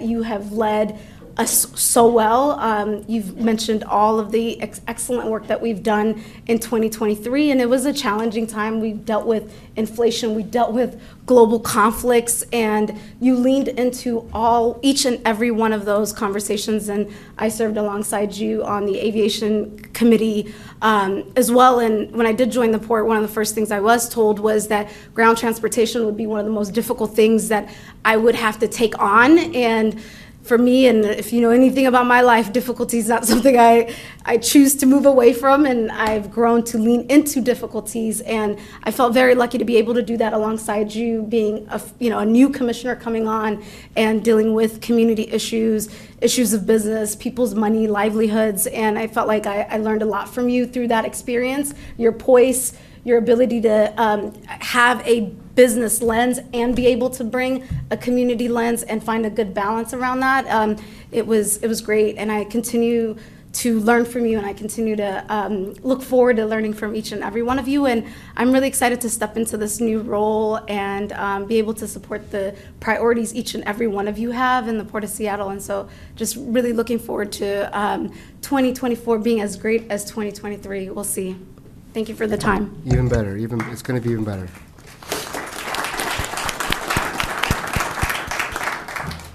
All right. Hearing no further discussion, Clerk Hart, please call the roll for the vote. Commissioners, please say aye or nay when your name is called. Thank you. Beginning with Commissioner Calkins. Aye. Thank you. Commissioner Fellman. Aye. Thank you. Commissioner Mohammed. Aye. Thank you. And Commissioner Cho. Aye. Thank you. 4 ayes, 0 nays for the slate of officers. Excellent. The motion passes. Our slate of officers for 2024 is now adopted. Congratulations, Commissioners Mohammed, Hasegawa, and Calkins on your appointment. I forgot to do something earlier. Before I pass the gavel, I intend to give my colleagues a challenge coin. For those of you who don't know, I actually had a challenge coin made at the beginning of the year when I became president. And so I just want to make sure that you all got this while we were at the dais here. The largest one I've ever seen, actually. Yeah, well, that was unintentional, actually, but I'll take credit for it. But again, thank you so much for a terrific year, and I hope you all keep it as a keepsake. I will now pass the gavel to Commissioner Mohammed, who will preside over the remainder of the meeting and every other meeting for 2024. Commissioner Mohammed, the gavel is yours.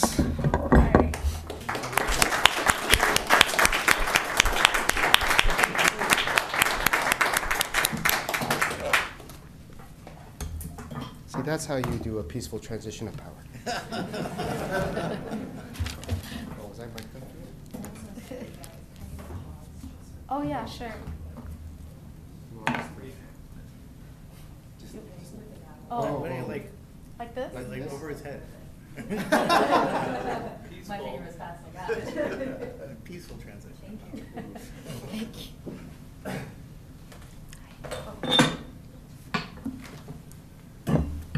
Is this your cup, sir?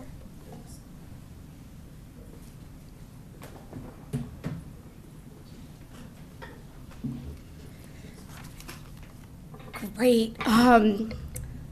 Well, before I move on to our additional business items, I also would like to give Commissioner Cho something, his own personal gavel, an honorary gavel that I'd like to present to you. This is for you, Commissioner Cho. Thank you for your leadership. And it comes with it. Oh, the cup. Okay. Maybe I still have some power here. Are there any additional comments to begin the year? Thank you, Commissioners. Moving to item 11, presentation and staff reports. Clerk Hart, please read the next item into the record. Executive Metric will then introduce the item. Thank you, Commissioner. This is Agenda Item 11A, the 2024 Federal Legislative Agenda Briefing. President Mohammed, congratulations. Vice President Hasegawa, Secretary Calkins, congratulations to you all. Commissioners, this is your first opportunity to provide comments on our proposed 2024 federal priorities. While a divided Congress will increase the challenges of passing major legislation in Washington, the Port still has significant potential for progress on our key goals through grants, through partnerships with federal agencies, and through administrative rulemakings. We are also pleased to have strong relationships with our congressional delegation, who have shown their deep commitment to working with the Port on our priorities. I look forward to working closely with you to advance our federal agenda throughout the year ahead. So with this, we're going to have the former acting chief of staff, but now in his role that he's much more comfortable with, Eric Schinfeld, the senior manager of federal and international government relations, to go over the agenda. I think that's Eric's title forever now. That's right. Yeah. You know, everything and then former chief of staff. Well, point of order. I think you need to ask the chair before you get there. Oh, yeah, right. That was Fair just, enough. Yeah. It's for you, Michelle. It's going to take some time.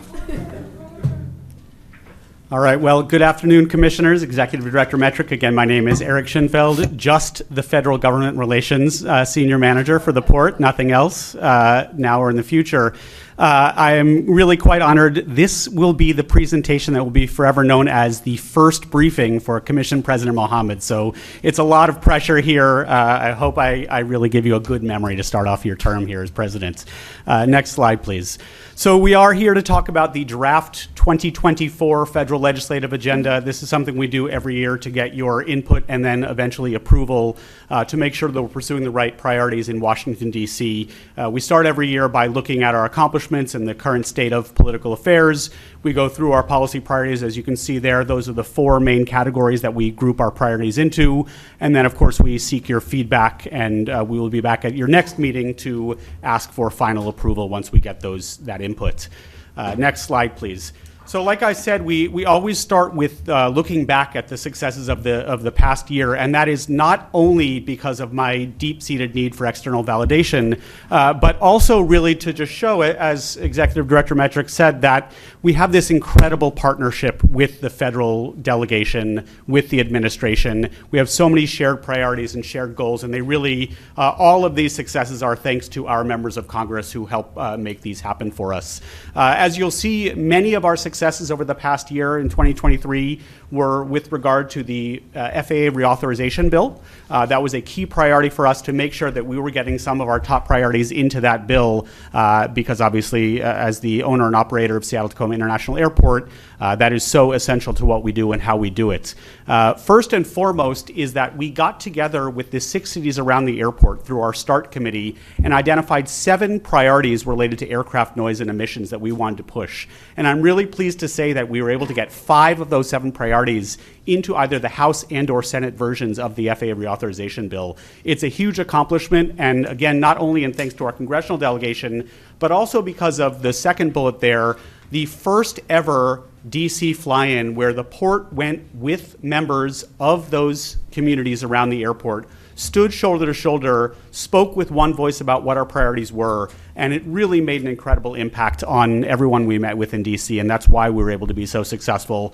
And just to highlight what some of those successes are, those 5 out of the 7, including looking at ultrafine particulates, including looking at quote-unquote failed packages, failed noise packages, and how we can get additional federal funding for them, potential changes to the 65 DNL noise contour, et cetera.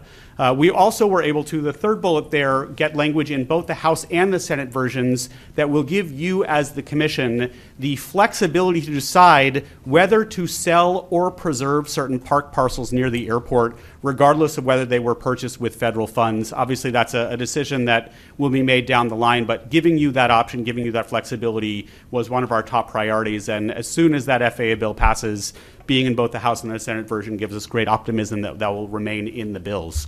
And then 2 other things I want to highlight really briefly here. One is at the end of last year, the U.S. Maritime Administration was reauthorized.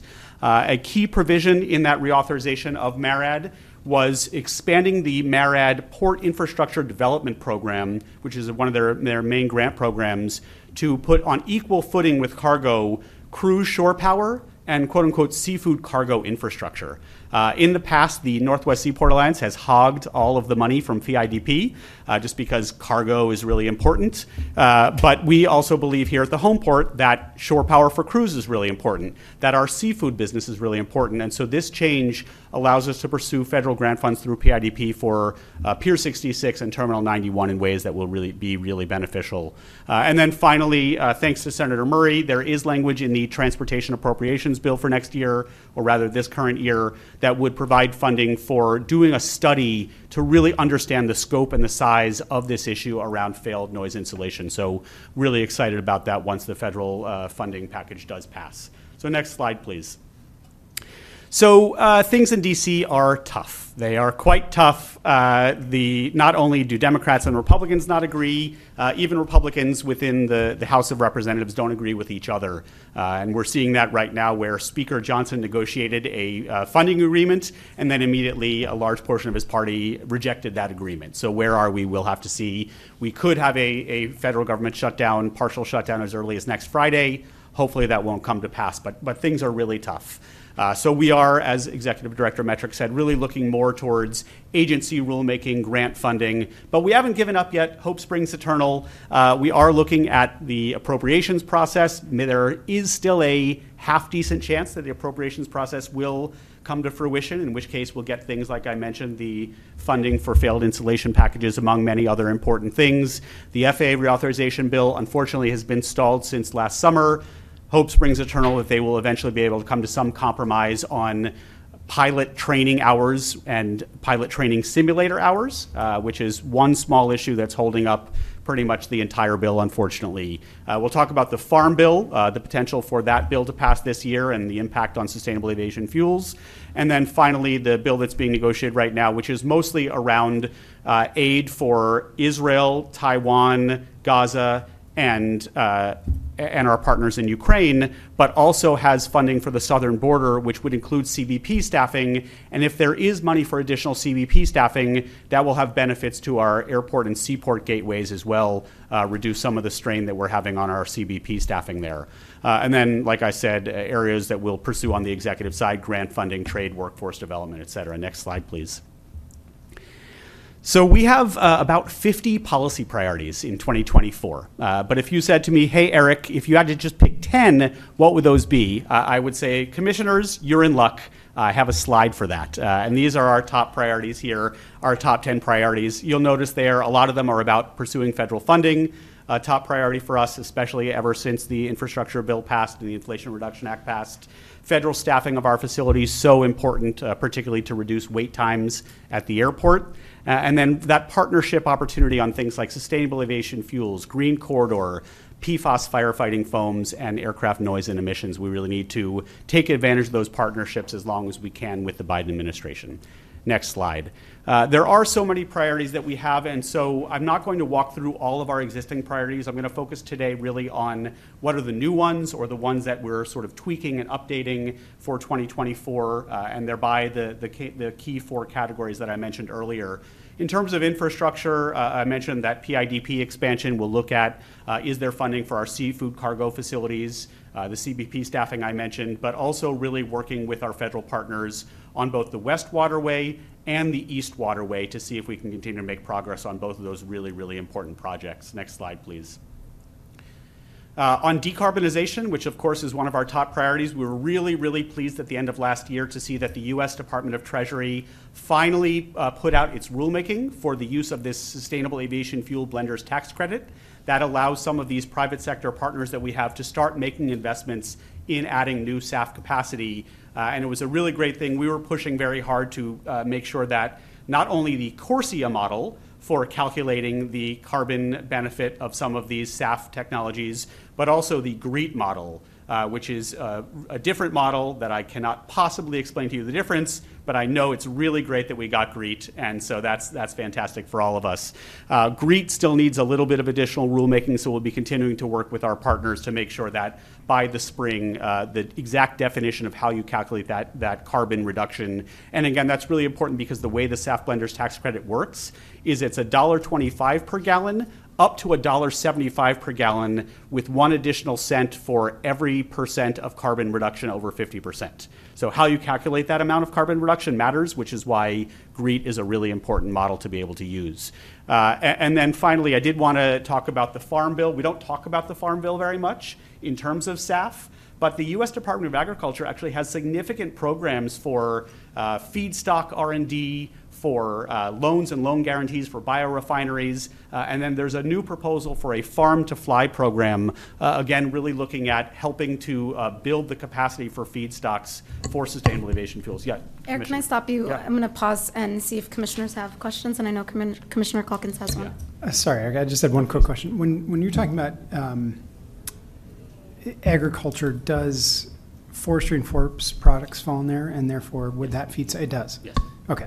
So that's a pretty significant one for us, for sure. Yes, absolutely. And again, you know, to be very clear, very important to remind everybody listening that our definition of sustainable aviation fuels mostly excludes food stocks. We're really focused on those non-food stocks. And so while they're, you know, right now we're sort of in all of the above nationally in terms of how we get to SAF, our focus is of course on those things like municipal solid waste and forest residuals, but it's good to have U.S. Department of Agriculture spreading the wealth as much as possible and giving us as many options nationally and internationally to get to SAF feedstock capacity that we need to get to. Next, sorry, Commissioner, yeah.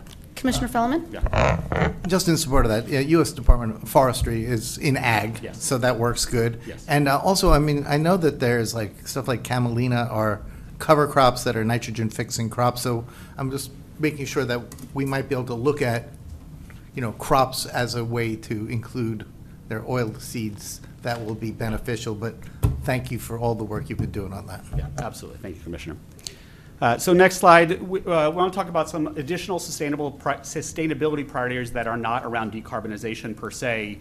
One is a priority that Commissioner Calkins has been leading on how do we make sure that we actually have the domestic shipbuilding capacity to carry some of these alternative maritime fuels, transport large things like offshore wind turbines. So we have added that this year, proposing to add that this year, and we appreciate that suggestion. Continuing to work on speeding up permitting, particularly for things like environmental mitigation banking. And then this point, I want to just call out really briefly here, one of our next big proposed environmental mitigation projects is Terminal 25 South. One of the things we have to do is some in-water work. And one way to speed up the permitting and reduce the permitting barriers to that project is actually to deauthorize a very small portion of the federal waterway right off Terminal 25 South, which means it will no longer be part of the federal navigation channel. The benefit of that is that we are able to do that in-water work rather than the U.S. Army Corps of Engineers doing that work. We don't have to dredge to navigable depths, and the reason that's okay is because there are not currently navigable depths right there off T25. So we think actually the Army Corps is fully supportive of this. We've done full outreach to everyone from labor to tribes to industry to make sure that everyone's aware of this and comfortable with this. And so we are excited about moving this within this year's Water Resources Development Act bill. And we've been working with our congressional delegation on that. So just trying to facilitate this project as it continues to develop. I know the details of this project are still in the works, but what we can do right now to facilitate it is really important to us. I wanted to call that out. And then finally, last slide on our new priorities for the year are around, of course, all those things that I talked about for the aircraft noise and emissions policy. We're really excited to get them into the bills, into the FAA reauthorization bill, into the transportation appropriations bill. We actually have to get those passed this year. It's really, really important that we keep up the work to do that, and we're going to keep hoping that despite all of the dysfunction in Congress, we can still get a couple of these must-pass bills done, and we'll continue to work very, very hard with all of our partners to make that happen. So final last slide here, of course, is where we are. We're here today, sorry, next slide, please, to take your feedback. We're going to incorporate that feedback and come back next time for final adoption. And then, of course, start sharing that out. And the last thing I want to say is really the way that we are successful is not just you giving us direction, but you being our partners. You are our best spokespeople as elected officials to go talk to our members of Congress. And so whether it's them coming here for things like August recess, whether it's y'all coming with me or others to Washington, D.C. to participate in direct meetings or part of these sort of broader fly-ins. We were so lucky to have Commissioner Mohammed come on that Start D.C. fly-in, and her ability to talk directly with our members of Congress really helped us make the points that we needed to make. So these are just some of the dates. Obviously, there's many other opportunities to bring you to D.C. in addition to the work that Commissioner Cho and Commissioner Fellman already do on those federal task forces and federal advisory boards where we take advantage of your time when you're already there to go meet with members of Congress. So that will be an ongoing opportunity, an ongoing conversation to keep you involved in these priorities once you hopefully approve them at the next meeting. And with that, I'm happy to take any questions. Great, thank you for the presentation. I'll open it up for any additional comments or questions from my colleagues. Commissioner Fellman? As I have my paper sprawled out before me, I'd just like to have one friendly amendment to the item H, I believe it was, in the, here we go. No, I'm sorry. I was just teeing it up here and I lost myself in my paperwork. I have a copy if you want it, Commissioner. Yeah, no, it's right here. It's just, and drowning in paper is sort of like my, okay, sorry. Well, I can read the item in, here we are, that's the problem. So, item H, under Trade, Economic Development, and Workforce, so that would be 4H.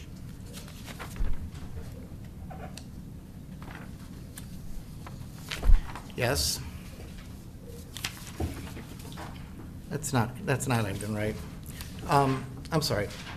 It would be under maritime decarbonization, which would be 8H. No, just H, please. Maritime decarbonization, number 8, letter H, support of offshore wind development. Couple of friendly amendments. So we would insert the word industry between support offshore wind development, which was wind industry development, and that's the heading. So to support legislation to advance the offshore wind industry, and then inserting such as, including the rest, is creating opportunities for the Pacific Northwest to become a leader in manufacturing, assembly, deployment, inserting workforce, maintenance, deleting and, inserting supply chain, and then adding and scientific research, to continue to include the assertion while excluding advocacy around siting decisions. And then keeping the last sentence as is, partner with local stakeholders to pursue federal funding contained within the IIJA for offshore wind industry development. I've put these in writing. There's one tweak with regards to inserting scientific research, but other than that, this is, I don't know if it has been distributed, but it's in the same spirit. It's just a slight refinement. Commissioner Fellman, I believe Clerk Hart has some comments. Yes, through the Commission President to Commissioner Fellman, I would ask that you work with Eric then to get the language into the version coming forward for action. Since this is a briefing, we don't have a main motion before us to make an amendment, but I'll take your language there if I can collect it from you after this meeting and share it with Eric. Yeah, and just to say, Commissioner, that this will be, when we come back to you in 2 weeks from now, we will include this. So, and of course, it was our intention all along to specifically focus on the supply chain piece of this and some of those other pieces and not be involved in the siting part of that. So thank you for the clarification. Thank you. Are there any additional comments or questions? I have a couple, and Eric, you're right, I will forever remember this presentation because it is a special moment for me. Me too. I will present maybe some amendments to you at a later time. The one that I think about is around workforce development, and I know you have a section on welcoming immigration policies. Just considering the increase of migrants into the country today and knowing that there is an influx here locally, our airport is one that comes up in a lot of discussions. One of the things that I think we should look at is advocating for advancing work authorization, employment authorization cards, EADs. There are a lot of people here today who are eligible to work, could come to SeaTac Airport to work. They remind me of my parents sometimes, eager to go after the American dream and be able to be employed at our airport, but they are limited because it is so challenging to get those work authorizations expedited. So I think there is a clear connection between the labor shortages that we face at our airport and those who are prepared to work today.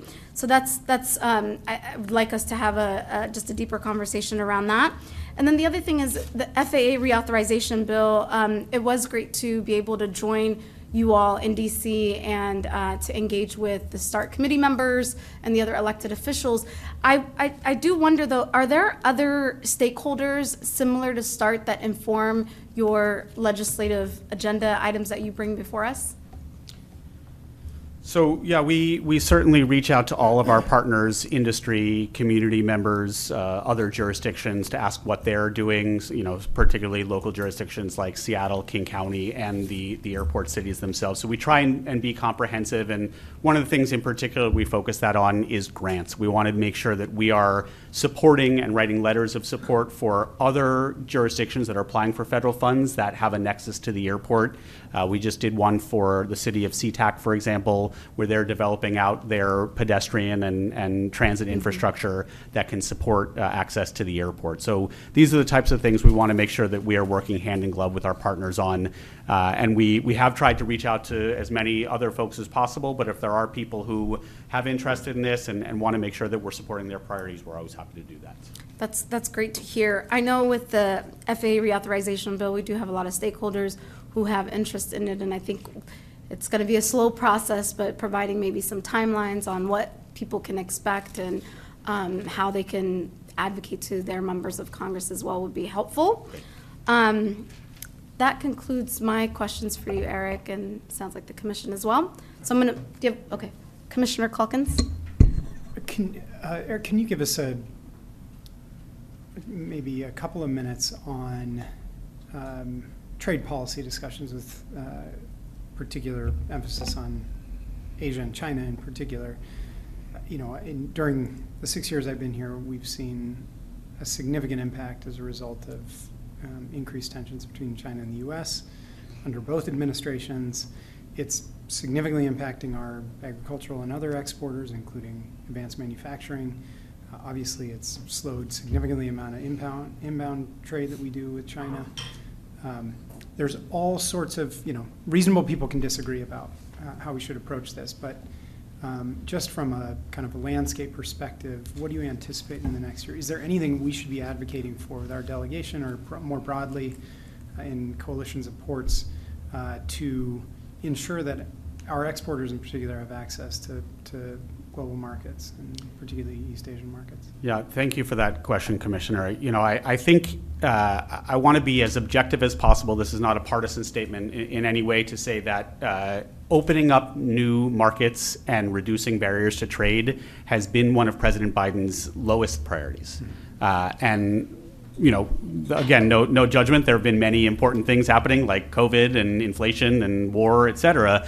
But this has not been an area where the administration has leaned into. I think it is also fair to say that not only has President Biden continued almost all of President Trump's trade policies, in many ways he has leaned into them significantly, particularly related to China, with specific industrial policies that favor domestic industries versus China, whether it be microchips or electric vehicles or whatever else.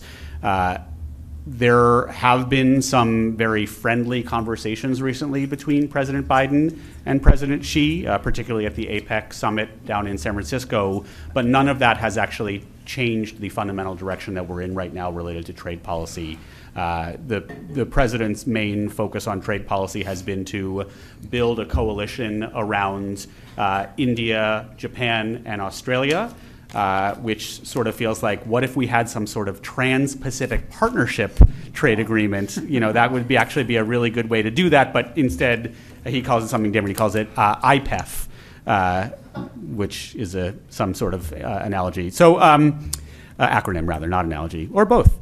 So I don't have very much optimism, long story short, about any changes in trade policy, about any opportunities to, even Asia aside, find opportunities to lower trade barriers and open new markets, other than the good work that we're doing to in spite of some of those trade barriers. And of course, not only is trade policy itself stuck, but some of the key global factors related to trade, whether it be some of the global conflicts that are impacting trade in the Red Sea right now as we're seeing them, in the Black Sea as well.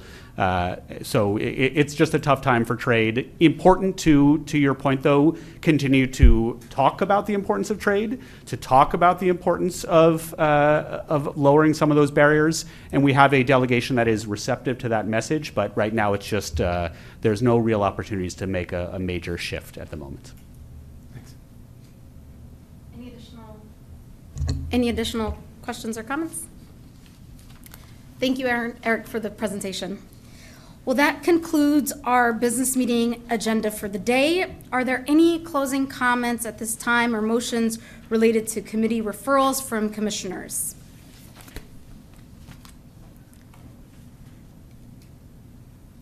I will add a closing comment. I wish Commissioner Hasegawa was here. I did have a really great conversation with her yesterday. She's doing really well, and I just wanted to say I'm really excited to be able to partner with her as well in this new position. She has been, we both ran for office at the same time and have been partners. We see each other as sisters on at this dais in many ways.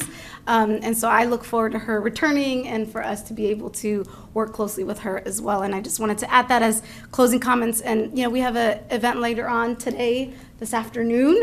I thought initially it would be an event where we would have maybe 20, 30 people there, but it has turned into something a lot bigger than I thought, times maybe 50. But I'm really excited. I'm looking forward to being able to see a lot of community members. When I joined the port, it was COVID-19 was happening, and I remember Clerk Hart and I were standing right here, both face masks. We didn't know each other really well, and I could tell she just kind of wanted to like move away from me, and I wanted to move away from her. It was a really difficult time when I came to the port. It was at the heart of the pandemic. And so I think this moment will be a full circle this evening to be able to celebrate with the port staff as well as community members who will be in attendance. And I just, again, as closing comments, want to thank you all for entrusting me in this new role. I'm excited for it. That said, Executive Director Metrick, are there any closing comments for today? No, thanks for your time today, Commissioners. Great. Hearing no further comments and having no further business, if there's no objection, we adjourn at 2:13 p.m.